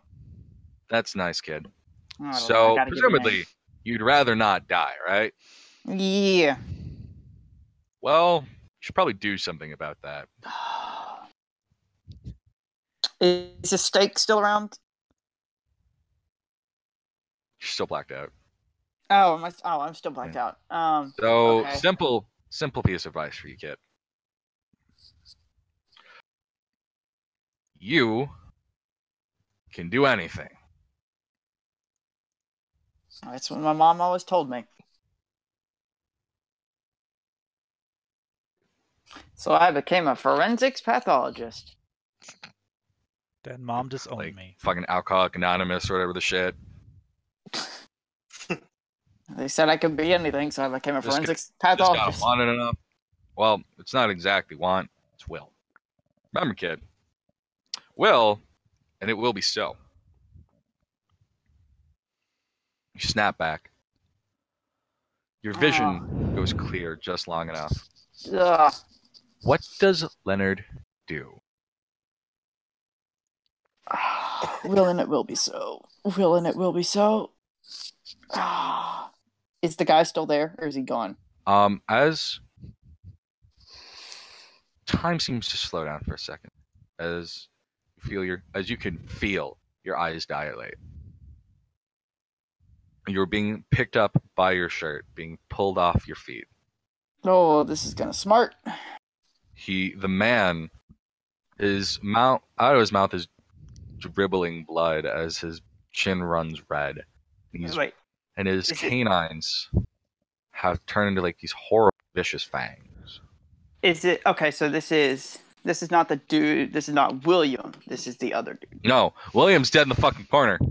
Look, I figured we were dealing with vampires at first, so I figured William will be So- back eventually. What does Leonard do? I want him Kick him in the dick. to get away. I want him to get away from both me and William. No. What does Leonard do? Is the stake still there? Or is it still in his hand? You can feel where the you know the stake is there if you want it to be.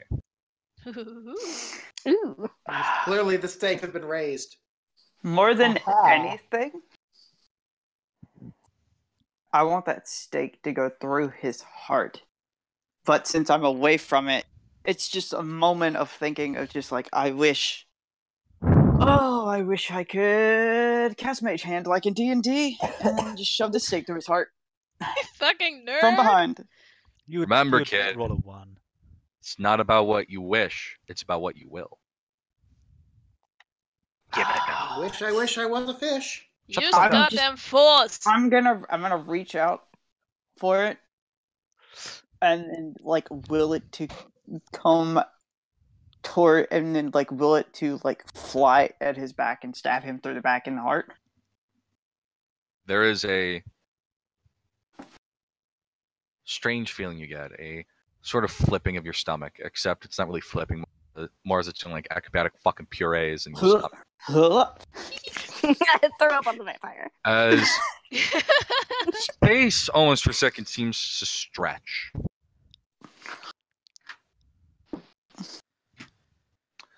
And we're going to pull away. And find another member of the city. Zephy Yay. died dead. Zephy died dead. I died attempting to use the force. Yeah, because it was a stupid idea. Yeah, Never missed. because that's not how the Force works. Like next session, we will have guy try to throw a stake at me, like through my heart from the back. Of course that wouldn't work. What an idiot. Duh. Like, what did you think this was? Star Wars?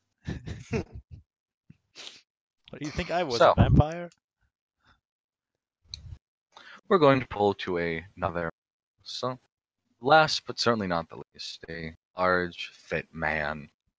Obviously, attained his physicality through hard work. He's a hardworking man. Another unrepresented nation of society.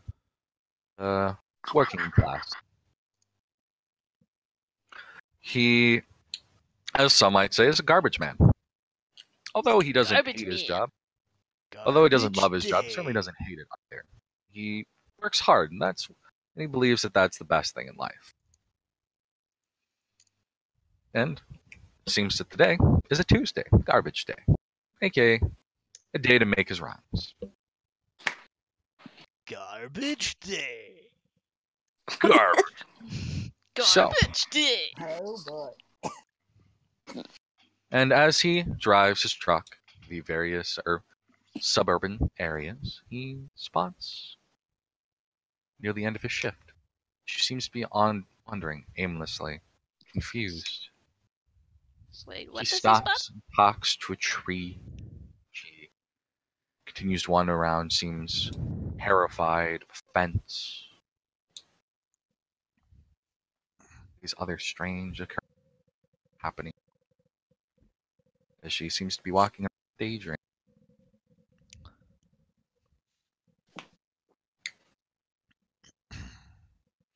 You kept cutting out there a bit. I think I got the gist. My fucking guide. Though. I'm gonna punch my mic in the dick.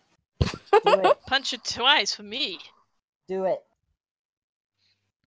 Anyway, So you see a fucking woman wandering around. She's sitting her ass off. It's about like 11 p.m. You're literally at the end of your shift. Collected all your fucking garbage. They're actually Alright. driving a truck to head home at the end of it all. And you see this woman. She seems to be in early 20s. Like very young 20s. She is wandering around somewhat aimlessly. She seems to stop, talk to a bush. have an argument with the fence.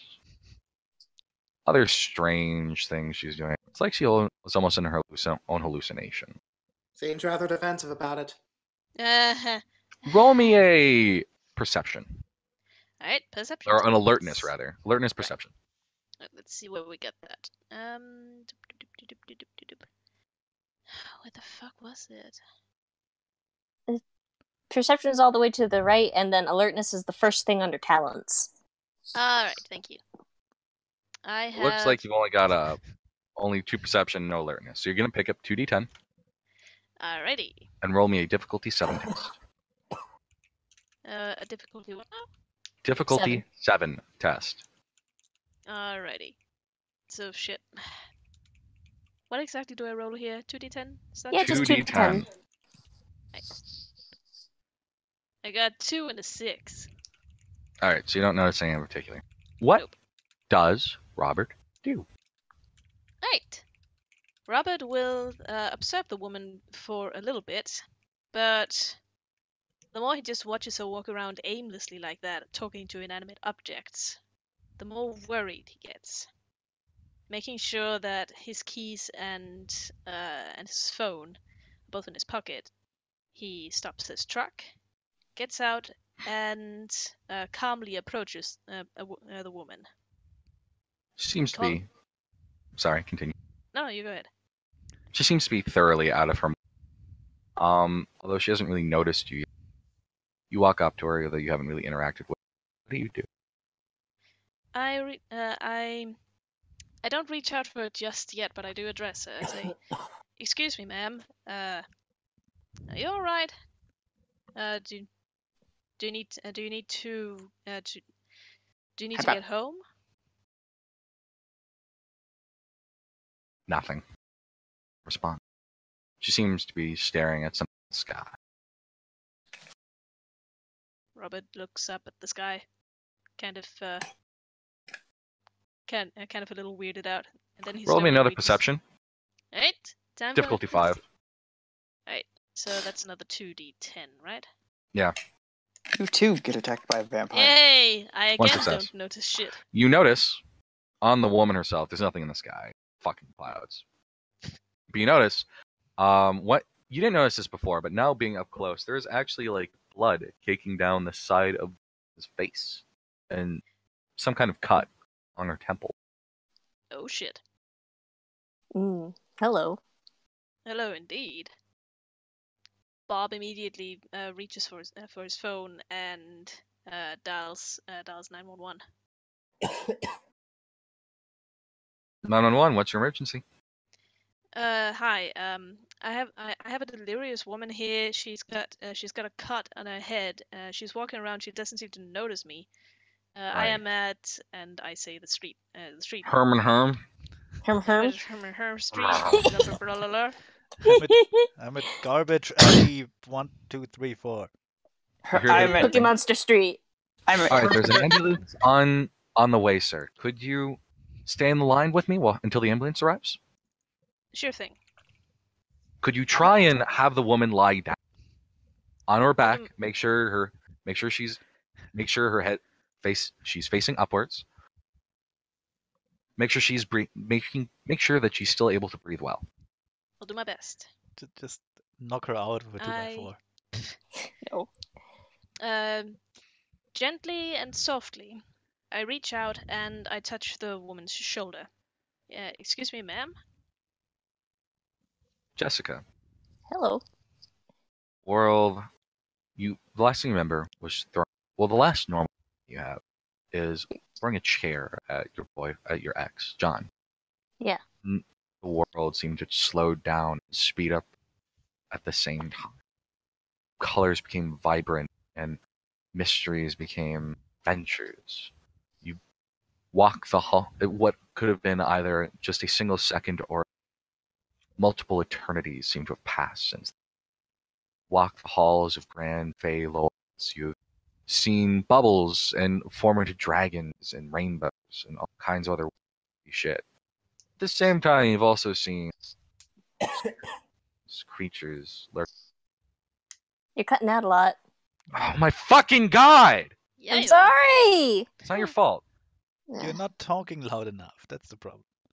Yeah. Your fucking mum. Just go into Discord and put the mic gain a bit higher. That's what I'm fucking doing. Nice. Do it again. Oh, Dragons Harder, though. coming from bubbles, lots of weird ass creatures emerging from the shadows. Hey, Oh, like really, really strange LSD trip is really the best way to describe it. So you hit your ex-boyfriend with a chair, and then you took drugs, and you stumbled into an alley. You're terrible. And then, you're the greatest hero this world needs. Yep. That's what you are. shush. All right. Anyways.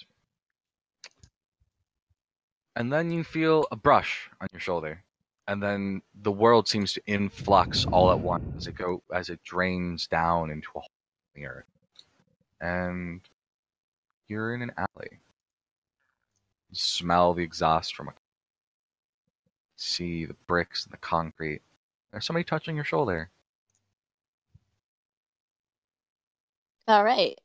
I flinch back because Throw it. holy shit, Throw a chair. there's no chair to throw. Get a chair. Throw it. Shush, flip- roleplay. As you flinch back, Robert is going to remove his hand. It's okay. I'm not gonna hurt you. Are you okay, ma'am? Can you hear me? She turns and looks at Bob with very large, terrified eyes. There are tear stains on her cheeks along with the smear of blood. She does not look okay, and she does not look very comfortable at all.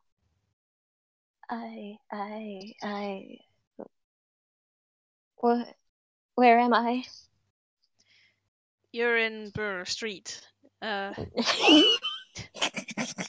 just found you wandering around here. Hey, do you think could I get you to sit down? I just called an ambulance. They'll be here not too long. An ambulance? Are you kidding? That's so expensive. No. She's gonna look around for a bit, as kind of frantically, as if she's expecting to see John again somewhere emerging from the shadows or the clouds of exhaust coming and seeping into the alley. But she's not going to sit down just yet. She's who are you? What, if you don't mind? My name's Robert Baumeister. I'm just the garbage man. It's okay, ma'am. I'm just a humble garbage. She's gonna blink and start kind of wringing her hands as she takes a step back and slowly starts to try to sit down. It's a little bit clumsy. She just got out of what she thought was writing through the books that her uncle would give her. Robert will reach out and help her get down. And then he seems to remember something and goes, oh, hey, wait on a second. And then he takes off his jacket and drapes it around her shoulders. There you go. Can you tell me what happened to you? Do you remember? She is going to visibly sink inside of this jacket, as it is huge compared to her tiny body. Oh, yeah. I mean, Robert seems like he could be smuggling boats underneath that thing. He probably does. Smuggled the schooner all the way across America. Dirty boat smuggler. Anyway, she's gonna. He found look it up in a pile of garbage. Nice. Duh. She's gonna look at him and then kind of reach up and touch the bloody temple, and then flinch back and look at the blood. He came home and he just I don't know. I think I threw something and I can't quite remember. This will concern Robert. He was never very happy about the thought of women being abused by anyone close to them. frown and he will sit down with her at a respectful distance, making sure that she doesn't feel threatened by him. It's okay, ma'am. Whoever it was, he's not gonna get to you. I can promise you that. Sure. And she's going to kind of curl up, just bring her knees to her chest and hug them very tight as she starts to cry again. But not like openly sobbing, just tears running down her face. Aw. He's gonna reach out and he's gonna pat her back and stroke it and comfort her as much as he can without, bursting her personal bubble.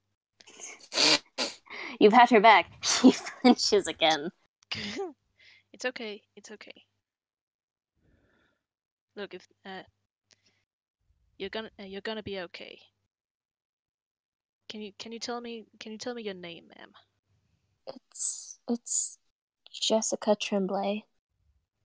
It's nice to meet you. It's really nice to meet you too, Jessica. Don't worry, the ambulance is gonna be here in just a few moments. If anyone tries to get to you, they're gonna have to go through me first.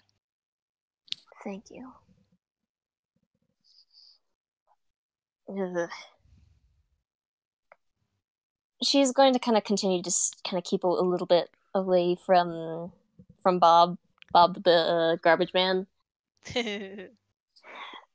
as she tries desperately to recount exactly what the hell happened after she threw the chair and tried to occasionally glance up and try to look at the world around her just to make sure John isn't slow stepping out of there with his casual voice going, "Come on!"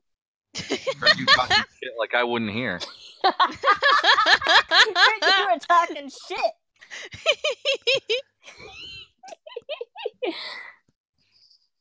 Look what you made me do. You made me hit myself with a chair leg. It's terrible. Yeah, seriously. Meanwhile, Some people. Bob finds himself at a bit of an impasse. He wants to comfort this lady, and he wants her to stay calm and still. But at the same time, his first aid kit is in the truck, and he doesn't. And he wants to help her with that cut on her head too. Let me gently caress your face with my garbage hands. Garbage hands. Ugh. Garbage hands. At least take your work gloves off. Garbage. Get that garbage magic flowing. The work gloves are already in the truck. Ooh, Connor. What? How far is street from Jessica's place? Not entirely sure. You haven't been in this part of town before. Damn it! Where's my dog? Medag. Me dig. Where my dog at? Me dag. Where's Dag. Bear? Aw. I don't know how I got here. It's okay. It's not a bad neighborhood. Don't worry about it. Besides, we're gonna be getting you back to where you came from. No, he might still be there. He might be waiting, and she'll steadily start to get more and more distressed as she thinks of the thought of entering her house and seeing John there again, waiting for her. Oh, hey, it's okay. It's quiet down. Right. Keep calm. It's okay. We're not gonna take you back to any place you're gonna be at risk. You're gonna be safe. I promise you that. I don't know how I ran away. All I can remember is just throwing the chair, and then everything exploded in my brain, and I think I might be concussed. Yeah, you hit your head you hit your head pretty hard there. I didn't hit my head at all. Yeah. Oh shit! Things are kicking off. Somebody else did. She would not say that, but You're it's implied. I imply. Look, in any case, it doesn't matter how you got here. What matters is you got away from the bastard who did this to you. I'd say it might matter a little bit how I got here. I don't know where I am, and I don't think I've ever been to this part of town before. Was I just walking? Well, I found you wandering around, so it's a possibility. There is a ringing that comes from the cabin of... What was your character's name? Robert. Of Robert's van. Truck, rather. A cell phone. Oops. Robert's cell phone. I had that in my pocket, though. Well, it's coming from your pocket then. Fuck you. I pick up quite quickly, actually. Yep. When you check the caller ID for a second, it's done. Oh shit! It's my buddy. It's Dawn. It's your bud. Your boy. Your I pick it up, boy! and I pick it up and I go, "Oh, hey, Dawn. It's not exactly the best time right now. What's up?" Hey, alright, this is gonna sound weird. But you're with a lady, right? Some chick named Jessica, I think it was. Bob looks with a frown to his side. He goes, "Yeah. What's up with that? What's the this matter?" is gonna sound really weird. I don't quite get it all myself yet. But could you Dawn, take Jessica to... And could you take Jessica somewhere? Yeah, I could. Any particular place you got in mind? I mean, what's going on? I'll text you the address. Apparently she needs to meet a guy named Jeff. Hang on a second. Jeff, Bob will turn to Jessica. Hey, do you know a guy called Jeff? He's gonna blink. My uncle? Oh, okay. Apparently your uncle wants to meet you. I can take you there in my truck. It's okay. Jeff, everybody's uncle. That doesn't sound suspicious at all. He's a nice guy. That's fine. I guess. All right. She seems a little bit more at ease now, though, because her and Jeff got a good relationship. He's a real friendly guy. Jeff. This is a good thing. Jeff's a good guy. He's a good guy. I can't. Okay, I kind of don't know how he got the number of my friend Dawn, but apparently he wants you to meet up. Do you think you can stand? Yeah, if I walked all this way, I think I can stand. Thank you. Yeah. Best not take any risks, though. Immediately He smiles twists her and ankle. he smiles and stands up and reaches out a hand to help her.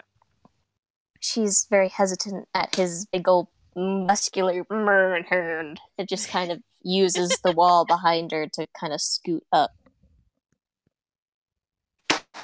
Alrighty. He walks her to the truck, making sure to support her, making sure that she doesn't fall over or anything. And he even opens the door for her. Careful, it's a bit of a high step. Have you hung up your phone yet? My phone? No, not yet. So I turn back to Dawn. So what's up with all this anyway, Dawn? All right. I don't quite get it all. I have a friend named Lena. Lena Wallace. She is going to meet you at the address with this guy named Jeff. Apparently she's friends with this Jeff guy, and she asked me to get you guys there. Right. Well, apparently something important. Apparently they need to talk about something. Apparently this Jeff guy is this Jessica woman's uncle, so...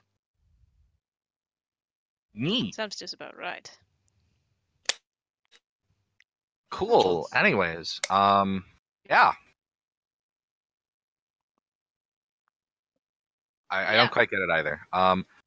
Anyways, I'm gonna order pizza when you get back. Do you want pepperoni and bacon?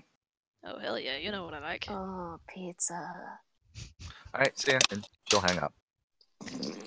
And Bob will put the phone in his pocket and get back into the truck.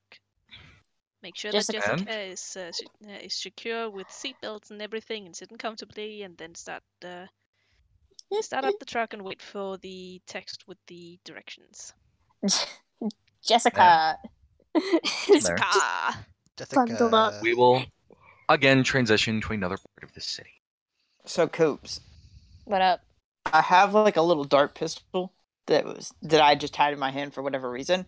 I dropped it. The dart went off and hit me right in the head. Oh my god. Well, guess you're dead now. Sounds about Yes, Oh you're right. dead. shit!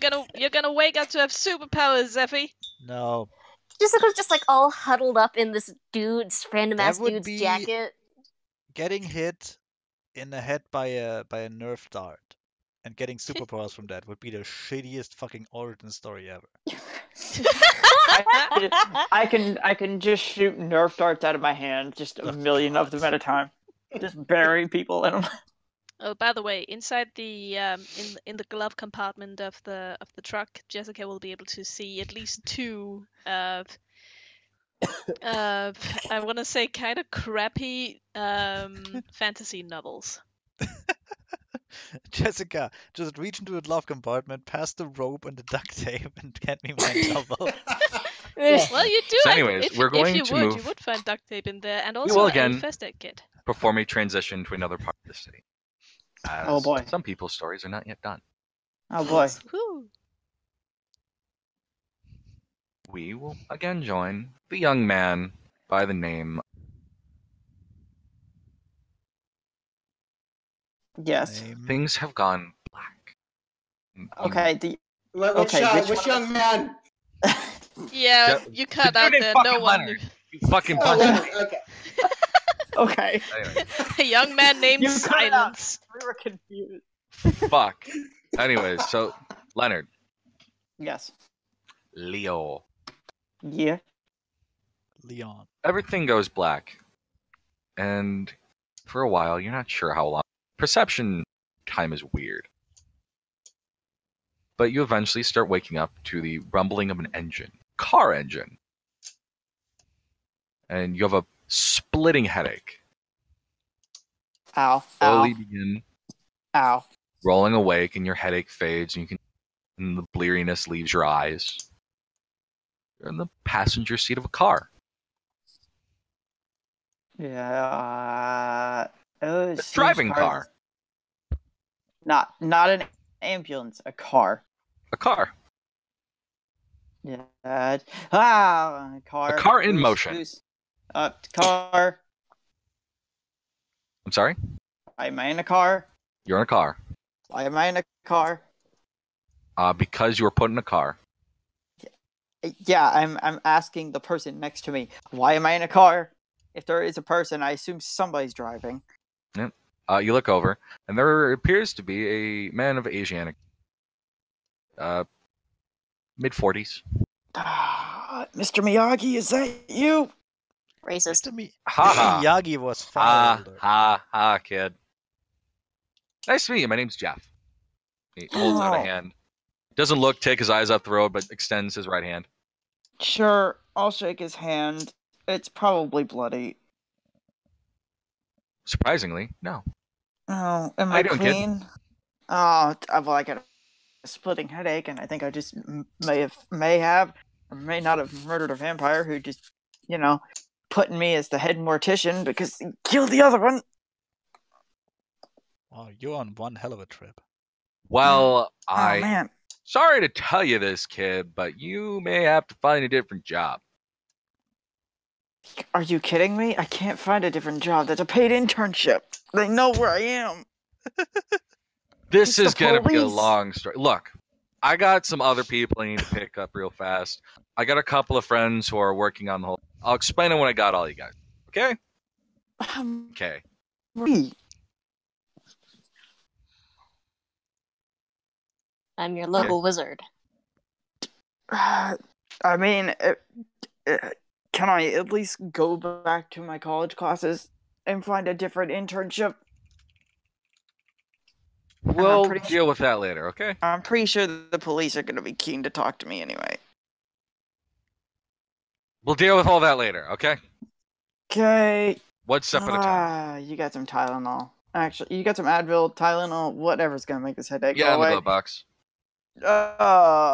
Look in the glove box. There's some fucking pills. Oh, okay. Pills here. Get your pills here. I'm gonna take the recommended dosage.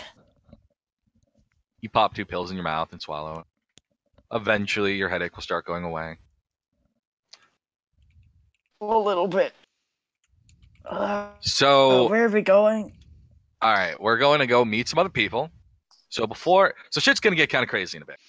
Here's my question: does he sound like the other conscious that was telling me to? Fuck no. Will and it will be done. Fuck no. Oh, okay. Just wanted to double check. Totally not. Yeah, no, he's a dude. So anyways, kid. Bam. So shit's about to get kind of crazy in about, he looks at his watch. 17 minutes, 51 seconds, 50 seconds, 49 seconds, 48 seconds. Anyways, shit's about to get crazy shortly. So if you got any questions, you might want to ask him now. First question. What the fuck? A model question. Are you kidnapping? Second question. Are you kidnapping me? Well, I'm not kidnapping you, although I'm not going to slow down if you want to jump out of the car. I got places to be. Third question. Am I a Jedi? That'd be super cool if you were a Jedi, kid. I hope you are. Because I'm pretty sure I just tried to stab a vampire by using the Force. Well, it wasn't the Force per se, although it might be. Story.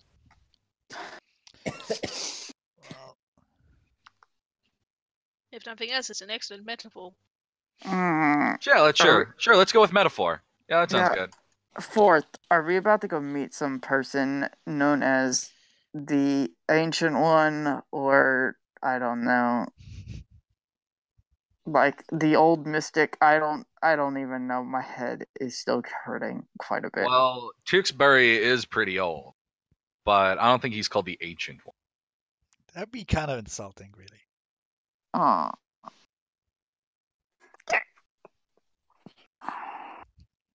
Oh, Ancient One, I'm only 53. Anyway. Yeah, son of a bitch. Oh, I don't think he's been called an Ancient One.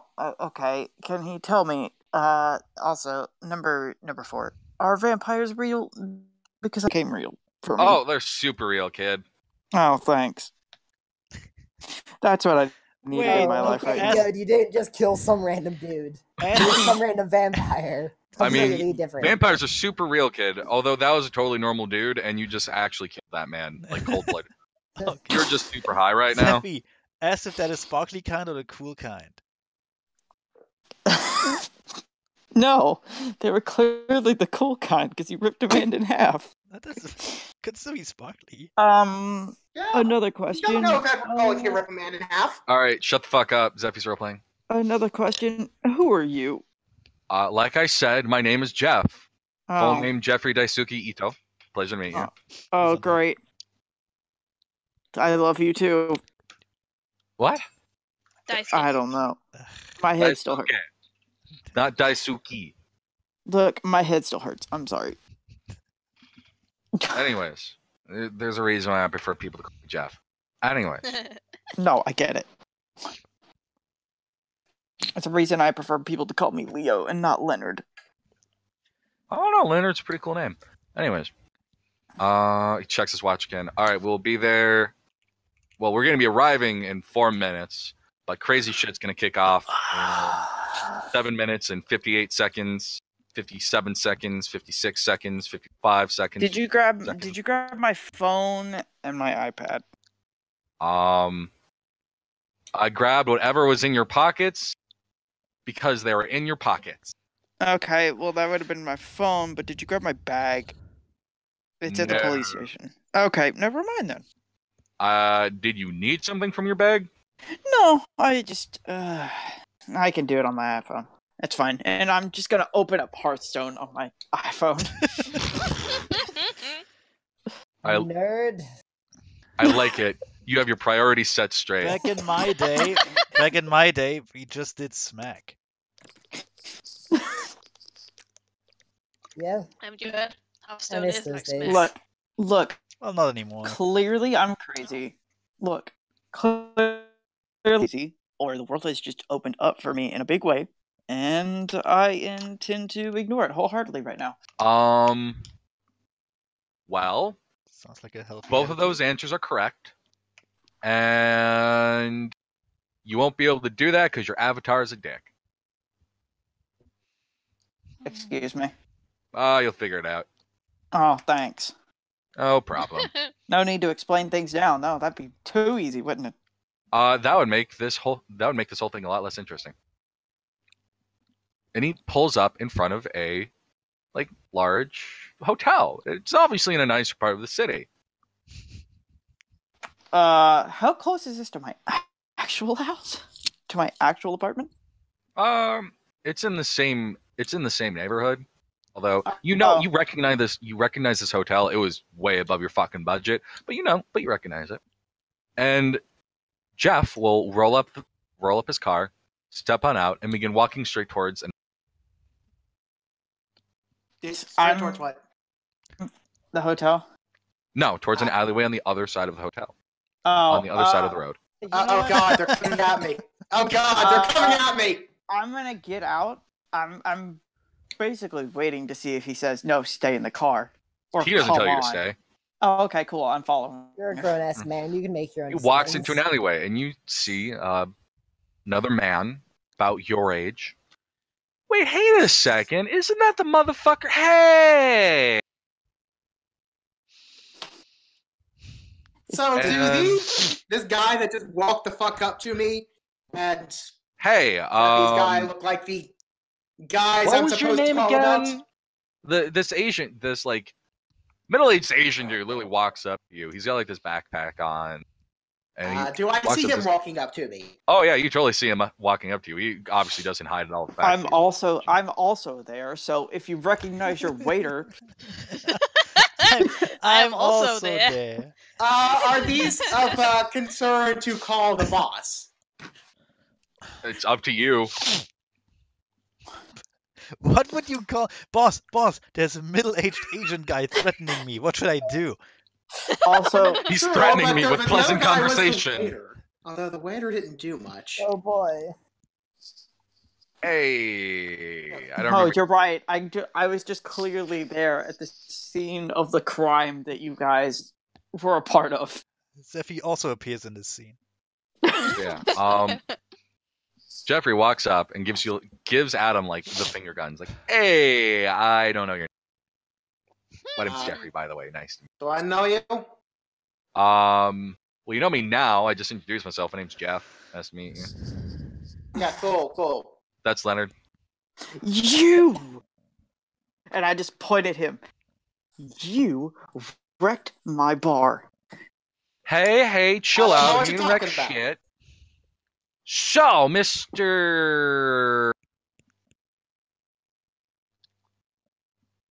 I fully intend to take you down to the station after this. You're probably not going to arrest that guy. I'm sorry. You also lost your job, Leonard. I'm super sorry. Anyways. Man, that's fast. You mean I disappeared from my job? No, I'll explain all this later, okay? I got shit to do.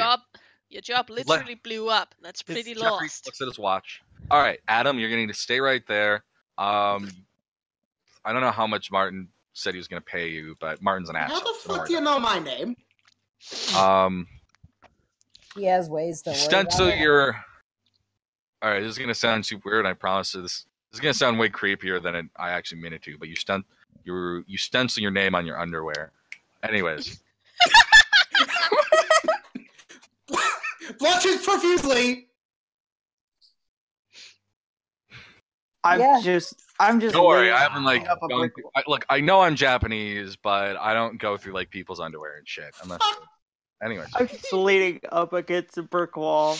My head is still hurting. I'm just like, this is just so weird right now. And he starts checking his watch. Come on, Taxbury, we need them out of there. 2 minutes and 53 seconds, 52 seconds, 51 seconds. Hold on. What the hell are you talking about? You'll find out. I'm so confused right now, and Jeffrey, better not be Find involved in a out. crime. Hold on. Jeffrey, okay, I don't know how much you know about me, but I just saw about what? Yeah, a dude got ripped in half, and it was all terrible. And yeah, it was actually pretty terrible. It's probably the same dude who just killed my head mortician after he got back up off the operating table. Look, I'll explain it all in a second. I'm on a fucking time. Everything will be revealed at the end of the show. And while this is all going on, Jeffrey's digging through his backpack. I can't give a crap about your timetable. I just watched a man be murdered. Okay, seriously. Don't answer. What the fuck is going on? Drugs. I don't know. I feel like I'm on a drug trip right now. That would actually probably... You kind of are. Anyways. A drug trip would be preferable at this point. And Jeff will check his watch, then look up, and he will look directly at this old, man in his mid to late 60s. Looks to be a professor type. Walks into the lounge. And we're going to switch to another individual. Oh boy, is it me? No, but you're gonna have an awesome dynamic entry into the scene. Although half a second is that the guy that walks in looks one of the guys I'm supposed to call about. Do you want to call him? Is he one of the suspicious guys that looks super suspicious? I should probably call out. It's like a 68-year-old man who's dressed like a fucking dressed like a college professor. Super suspicious. So one of those guys in an alleyway, mind you. So we're in an alleyway. No, we're all in an alleyway. Not that guy. Sawyer. Yeah, that guy. You get a call from the house building. The house building, Jesus Christ. The house service. The house building. About a visitor for you in the lobby. Huh. He's referring to himself as a Professor William Texbury. Oh my. Or Tewksbury. I don't know how fucking I will actually no. I will say that in the phone. Oh my. Oh my. Oh. Also, by the way, unrelated. I looked it up, and apparently in Oregon you can be fired for no reason at all. What? If your employer decides you have to be fired, you're fired. Oh yeah, you. that's something that can happen. Yeah, awesome. Well, shit. Fuck you, you're gone. So yeah. If my head mortician dies, I guess I'm out of a job. Well, you left the place dirty and full of blood. You're gone. Fuck you. So anyways, Get bits of brain on the ceiling. Gone. Yes. Anyway, I in the middle of talking to my uncle Martin about opera and how great it was to see Ben Heppner singing Tristan that one time, I reached for the phone, answer the call, and then say, "Oh my!" when my mentor is apparently visiting me out of the blue in a town I don't actually live in. Yeah. Sounds sweet. It does sound sweet, but it also sounds very suspicious. And although, no, actually, no. I'm at a convention for psychiatrists and doctors. He probably visits the same convention and found out that I, stay at the hotel. Yes, that sounds plausible. No reason to be alarmed at all. It's perfectly logical. So I hang up the phone and I turn to Martin and go, well, as it turns out, my former mentor decided to visit me. If you would excuse me for a moment. Okay. Yes. No problem. Please help yourself to the contents of the minibar. On my tab, of course. Of course. Thank you. I put on my suit jacket again and tie my tie right because, there's a certain etiquette to be followed. Could just go down like a slob. And I go down to the lobby and, well, expect to see my mentor, Professor, what's his name? I forgot. William Texbury. Texbury, yeah. How the fuck is that supposed to be pronounced? I don't. It's literally a character. Tewksbury. It's literally a character from Frasier, just like my guy. Oh, you fucking asshole. Anyways, Tewksbury, yeah. Professor Tewksbury is sitting in the hall. He's actually joined by a woman. Appears to be on the younger side. Oh my. Probably like late 20s. She is astoundingly beautiful. She is dressed in a fine red dress. Well, my So first she has like. my first thought upon seeing the two is, oh dear, another one. But he didn't have much luck with marriages so far, but maybe this is the one. Far be it from me to judge it. Professor Milliner? Professor Milliner? Actually, I'm only a doctor. Dr. Milliner? Fuck. Yeah, It's that's a only point. a doctor. It's a point. Dr. It Milliner?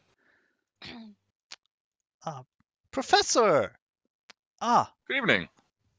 Well, we haven't seen each other in years, I believe. What brings you here? Yes, it has been a while. It was rather sudden, actually. I had a patron of mine that brought me into this. Speaking of which, and he'll check his watch. Yes? Seems it's about time. Do you want to go collect the other two individuals that will be coming to arrive? And the woman that he called nods and begins walking out. She has a very sultry walk, very champ. Anyways. Alright, this is going to sound very strange, but I'm going to need you to come across the street with me and have a conversation with a few individuals. Excuse me? Look, I have business I need to attend to, and I'm asking you politely. Could you just make this easy on me? Why, I'm afraid I can't do that. I have a guest upstairs, and I have appointments tomorrow. I do have to go I'm to aware. sleep soon. It'll only take 10 minutes of your time, and I trust you it will be very enlightening. Well, I suppose if it's only 10 minutes, yes, I can. For the sake of friendship, Come I can on. fit you in. Right? Who's your delightful companion? Lena Wallens, a friend of mine. Yeah, and I extend my hand and go, enchanté. Lena actually already left. Wow. All right. Romancing the air, You might are not we? have heard that, but when Texbury looked at his watch, looked at Lena, and said, "Could you go collect the other two people who will be arriving?" Lena nodded and walked out of the building. Oh, and walked okay. out. She just walked away. Wow, that's Yeah. rude. I say that's efficient. Come along. I mean, I have better things to do with my time, young man, and I. Come along. well, yes, Professor. I suppose so. May I ask, is this another one of your flings, or is it something serious again? I'm just asking. I may need a new suit for another wedding. We're not getting married. That's good. Comforting. No, that would be insulting. Mildly Come anticlimactic. along, lad. You're a quarter of my age. You should be outpacing the old man. Continues walking along the street. Well, I'm more like 2/3 of your age, but He does thank you not for the seem to give a compliment, nonetheless. flying fuck about the traffic, and cars seem to stop for him. Yes. Ah. Yeah, he's pretty much the same as when you met him last time. I'm more like 2/3 of your. I'm more like 2/3 your age, but thanks for the compliment, Professor. Oh dear, the traffic is really quite aggressive That's tonight, nice. isn't it? As I see him just walk past it all without a second thought. Yep. Like there's a car that comes screeching to a halt, like right next to him, and nearly bumps into him. He doesn't seem fucking phased. Dear. Yeah, I walk past the car. I walk past the car and just. I'm terribly sorry, my good man. He seems to be in a hurry. I'm terribly sorry, but just terribly. I just Spend time or it's worth it, boy. I like this guy. We have bigger things to attend to. Hi, dog. I have to say, brings you across the street. Professor, I have to say, you seem to be very. Is that you? You seem to be very short-tempered since you went into retirement. Maybe you should go back into practice.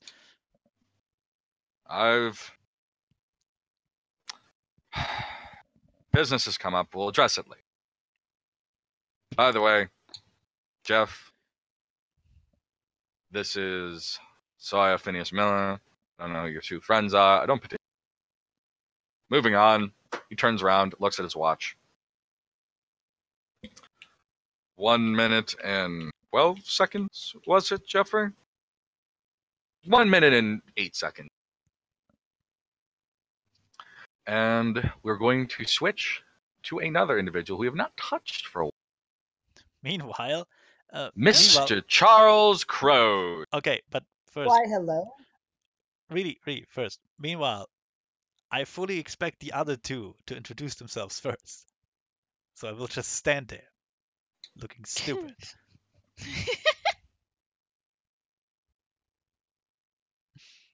Just a bit of update for you, Mr. Crows. What you saw happen defied all sense of logic. When Dr. Carlo ate that pill, he seemed to have become horrifically strong, horrifically fast. He would seem to be punching through walls, throwing tables, dodging lightning bolts that Professor Gailey's was shooting from his fucking crazy electric rod. At some point, Professor Gailey's brought unrolled, mind you, that's the operating term, his umbrella, which turned into some sort of ornithopter that he used to fly around the school in order to keep up with Dr. Carlo. Fortunately, it seems like nobody was in the school at the time. Huh. That's a good thing ornithopter has zero power. Shit broke loose. Oh boy. Yeah. I would go with the steampunk loon. He sounds much more fun. Yeah, that's the guy I'm going with. Hell yeah. And eventually, Professor Gailey's got the upper hand long enough to essentially cattle prod Carlo unconscious. Although Carlo seemed to have been recovering at an unfortunate rate, he took Crow into a car and then began blistering down the road at about 100 miles per hour. Dang. Not much longer after, Carlo and a number of other individuals that seemed joined Dr. Carlo, presumably, in large black vans, went chasing after you. Gailey's then proceeded to go on a high-speed chase where he lost most except the last individual, who Professor Gailey seems to occasionally curse and very gentlemanly. Dr. Carlo's ability to also drive a car. Huh. So, essentially, you're driving through downtown Portland at about 100 miles per hour, weaving through traffic with multiple bullet holes in the side of the car. Today's been an interesting day. Well, I certainly didn't expect today to end this way. I didn't expect this to be like my normal Tuesday. Sounds more like a Monday to me. So your research, you did it.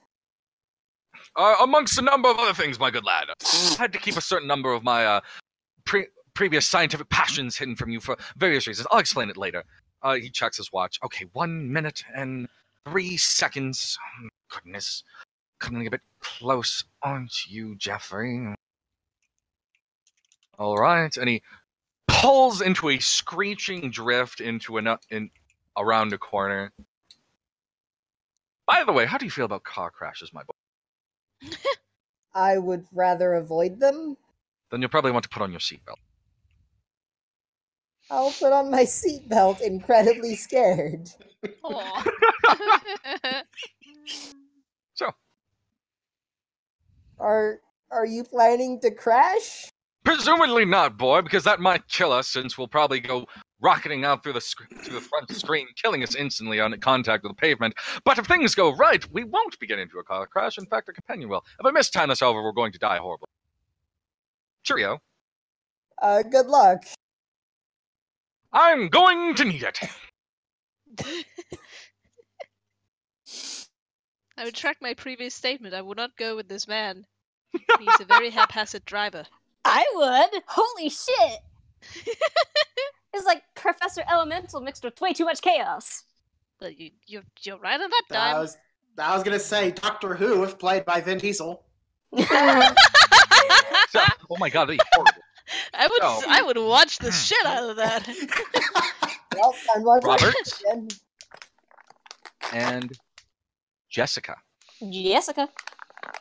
Yes. Hello. You finish your drive and wind up at the address that you were given. It's nearby. It's in the ritzier part of town. You have to park the truck into an alleyway. And once you get out of the car, a woman, a beautiful late 20s, walk, slinky red dress. Oh my. And you all, Jessica, and You've cut out. are you both Robert and Jessica? Yeah? That would My be us, name is ma'am. Lena, darling. Hi. Now I'm sure you've had a very hard time, Jessica. But your Jeffrey's here to help. And he sent me to get you. He's just a block away. You keep cutting out. I'm sorry. You speak so softly and sexily, we can't hear you half the time. No. Deep throat that mic. It's too much for us to handle. The technology can't handle it. I understand you've had a very hard time, child. But your Uncle Jeffrey's just a block away. We'll be taking you right away. Robert, if you'd be so kind to come along. Robert will be a little bit weirded out, but nod anyway and start unbuckling himself and getting his med kit as well, because gotta fix up Jessica now that he can. He's gonna address the woman in red and go, any particular reason why I need to come? You're just so strapping and handsome. No. All right. Jessica's gonna, it's like just blood just drying on the side of her face. Lena, that looks horrible, child. We'll have that fixed up in just a moment. Lena will check a wristwatch she has. Mutter under her breath. 2 minutes and 27 seconds. Come on, we're in a bit of a hurry. And she will lead you to, assuming you follow her, she will lead you to a car. I'm sorry, not a car, a alleyway, where Jessica will recognize her Uncle Jeffrey. Oh, God. Jessica is... And a number of other people standing around, including an old man, the other characters. Fucking Doc Brown in the corner. All right.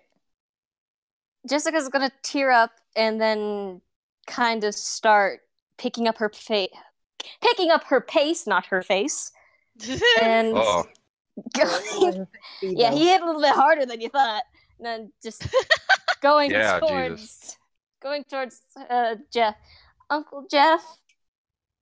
Jessica! You're okay!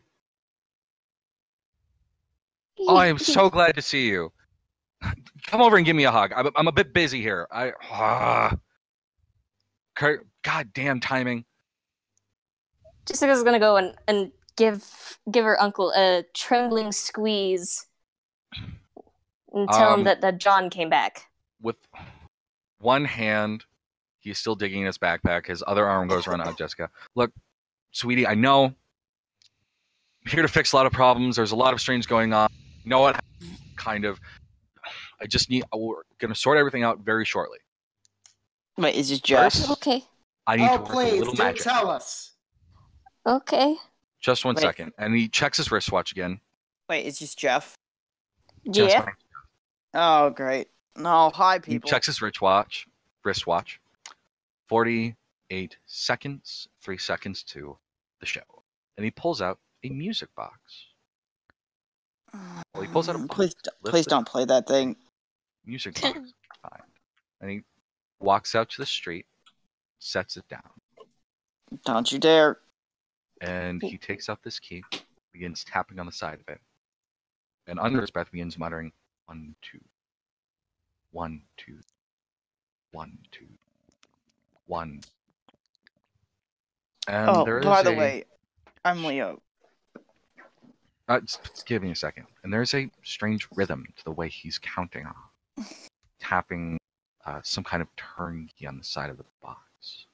And as he begins to count, there's a strange feeling in all of you, recognition of a pattern that's formed. Every beat, there is a person who takes a step, a man taps a cigarette, a person dials a button on the phone, a man closes a door, every second to this beat. And there's a strange sense of wholeness that comes along. And you hear this screeching of a car, and that also seems same or beat. And then he places the key into the box, begins to turn it. And there's another awareness of space around as we begin to get this picture, this story being told. And it starts with the key turning and music playing out of it. And the music pushes air, and it knocks a piece of paper out of a child's hand. And this paper flows and lands in the person in a wheelchair. And once the person bends over, they drop something, a can. And that causes somebody to trip over. Somebody catches that person who trips, and they bump into a person with a cigarette in their mouth. That cigarette flies onto a car window shield, and the driver notices, and the windshield wiper turns on the windshield wiper, which knocks the cigarette away. The cigarette then flies into the face of a city worker who has a leaf blower in his hands that falls to the ground. Falls over and begins blowing a piece of trash along. Some random bit of debris. Somebody runs over. Somebody steps on and trips. And that all of a sudden seems to continue going into the pattern. And that knocks over a man who's pushing along a cart of papers, printing papers of some kind. Falls onto the street. And you get a vision of the person in the car. His car runs over the paper, and he drops hot coffee, unfortunately, in his lap. He begins swearing. And he starts paying attention to the road. And as he begins driving through an intersection, a car goes whizzing past, screeching by, and just barely, only just barely, do the two cars manage to miss each other. And the unaware driver drives in front of a black van, causing a car crash, and both of them go spiraling out. And Jeff takes out the key, puts it into his pocket, closes the music box, and then the counting stops. All right, gentlemen, we need to go. What the fuck just happened? I'm gonna call I it. don't know. I shoved my eyes Well, from it the would appear I headache. didn't die, so that's good. Also, hi. I'm Leo. Nope. I'm cliffhangering it there because I gotta go. All right. See you, dude. Later, Connor. I hope you enjoyed the Bye. first session. It was a bit more controlled and railroaded. Ooh. It's okay. In the It future, was it's gonna good. be more freeform. I'm gonna talk to each of you later, as a lot of you are gonna get the rundown of how a lot of this shit works. Yay. No, Everything no. seems alright. My ranks in my social. No, my social ranks. But I want to in my learn job. magic so I can summon, I don't know, expensive Cthulhu wine. or whatever. No, I would just conjure up expensive wine and. Wow, otherwise I did always lose. literally nothing that entire game. back. And Anyway. and I did Hello. quite a bit that game. Damn it. With access I to picked up a lady. look, with access to world-altering magic abilities, I would get myself theater tickets. Access to world-altering magical abilities. I would make people recycle. I would- Infinidog. yeah, no, I can see Bob going, yes, more work. Leo, I can see you all Leo have very thinks that he big- finds his purpose and tries to I can become a see you all superhero. have very big plans. Before anything else, how did you all enjoy the session? It was I super enjoyed it. fun. Thanks, Connor. Yeah, that was fun. You're I'm really good sad at That was slipping into good. various characters. I'm gonna Yeah, I'm stop the sad. recording here, though. I'm sad that I Bye, lost my everybody. job as a mortician. Goodbye.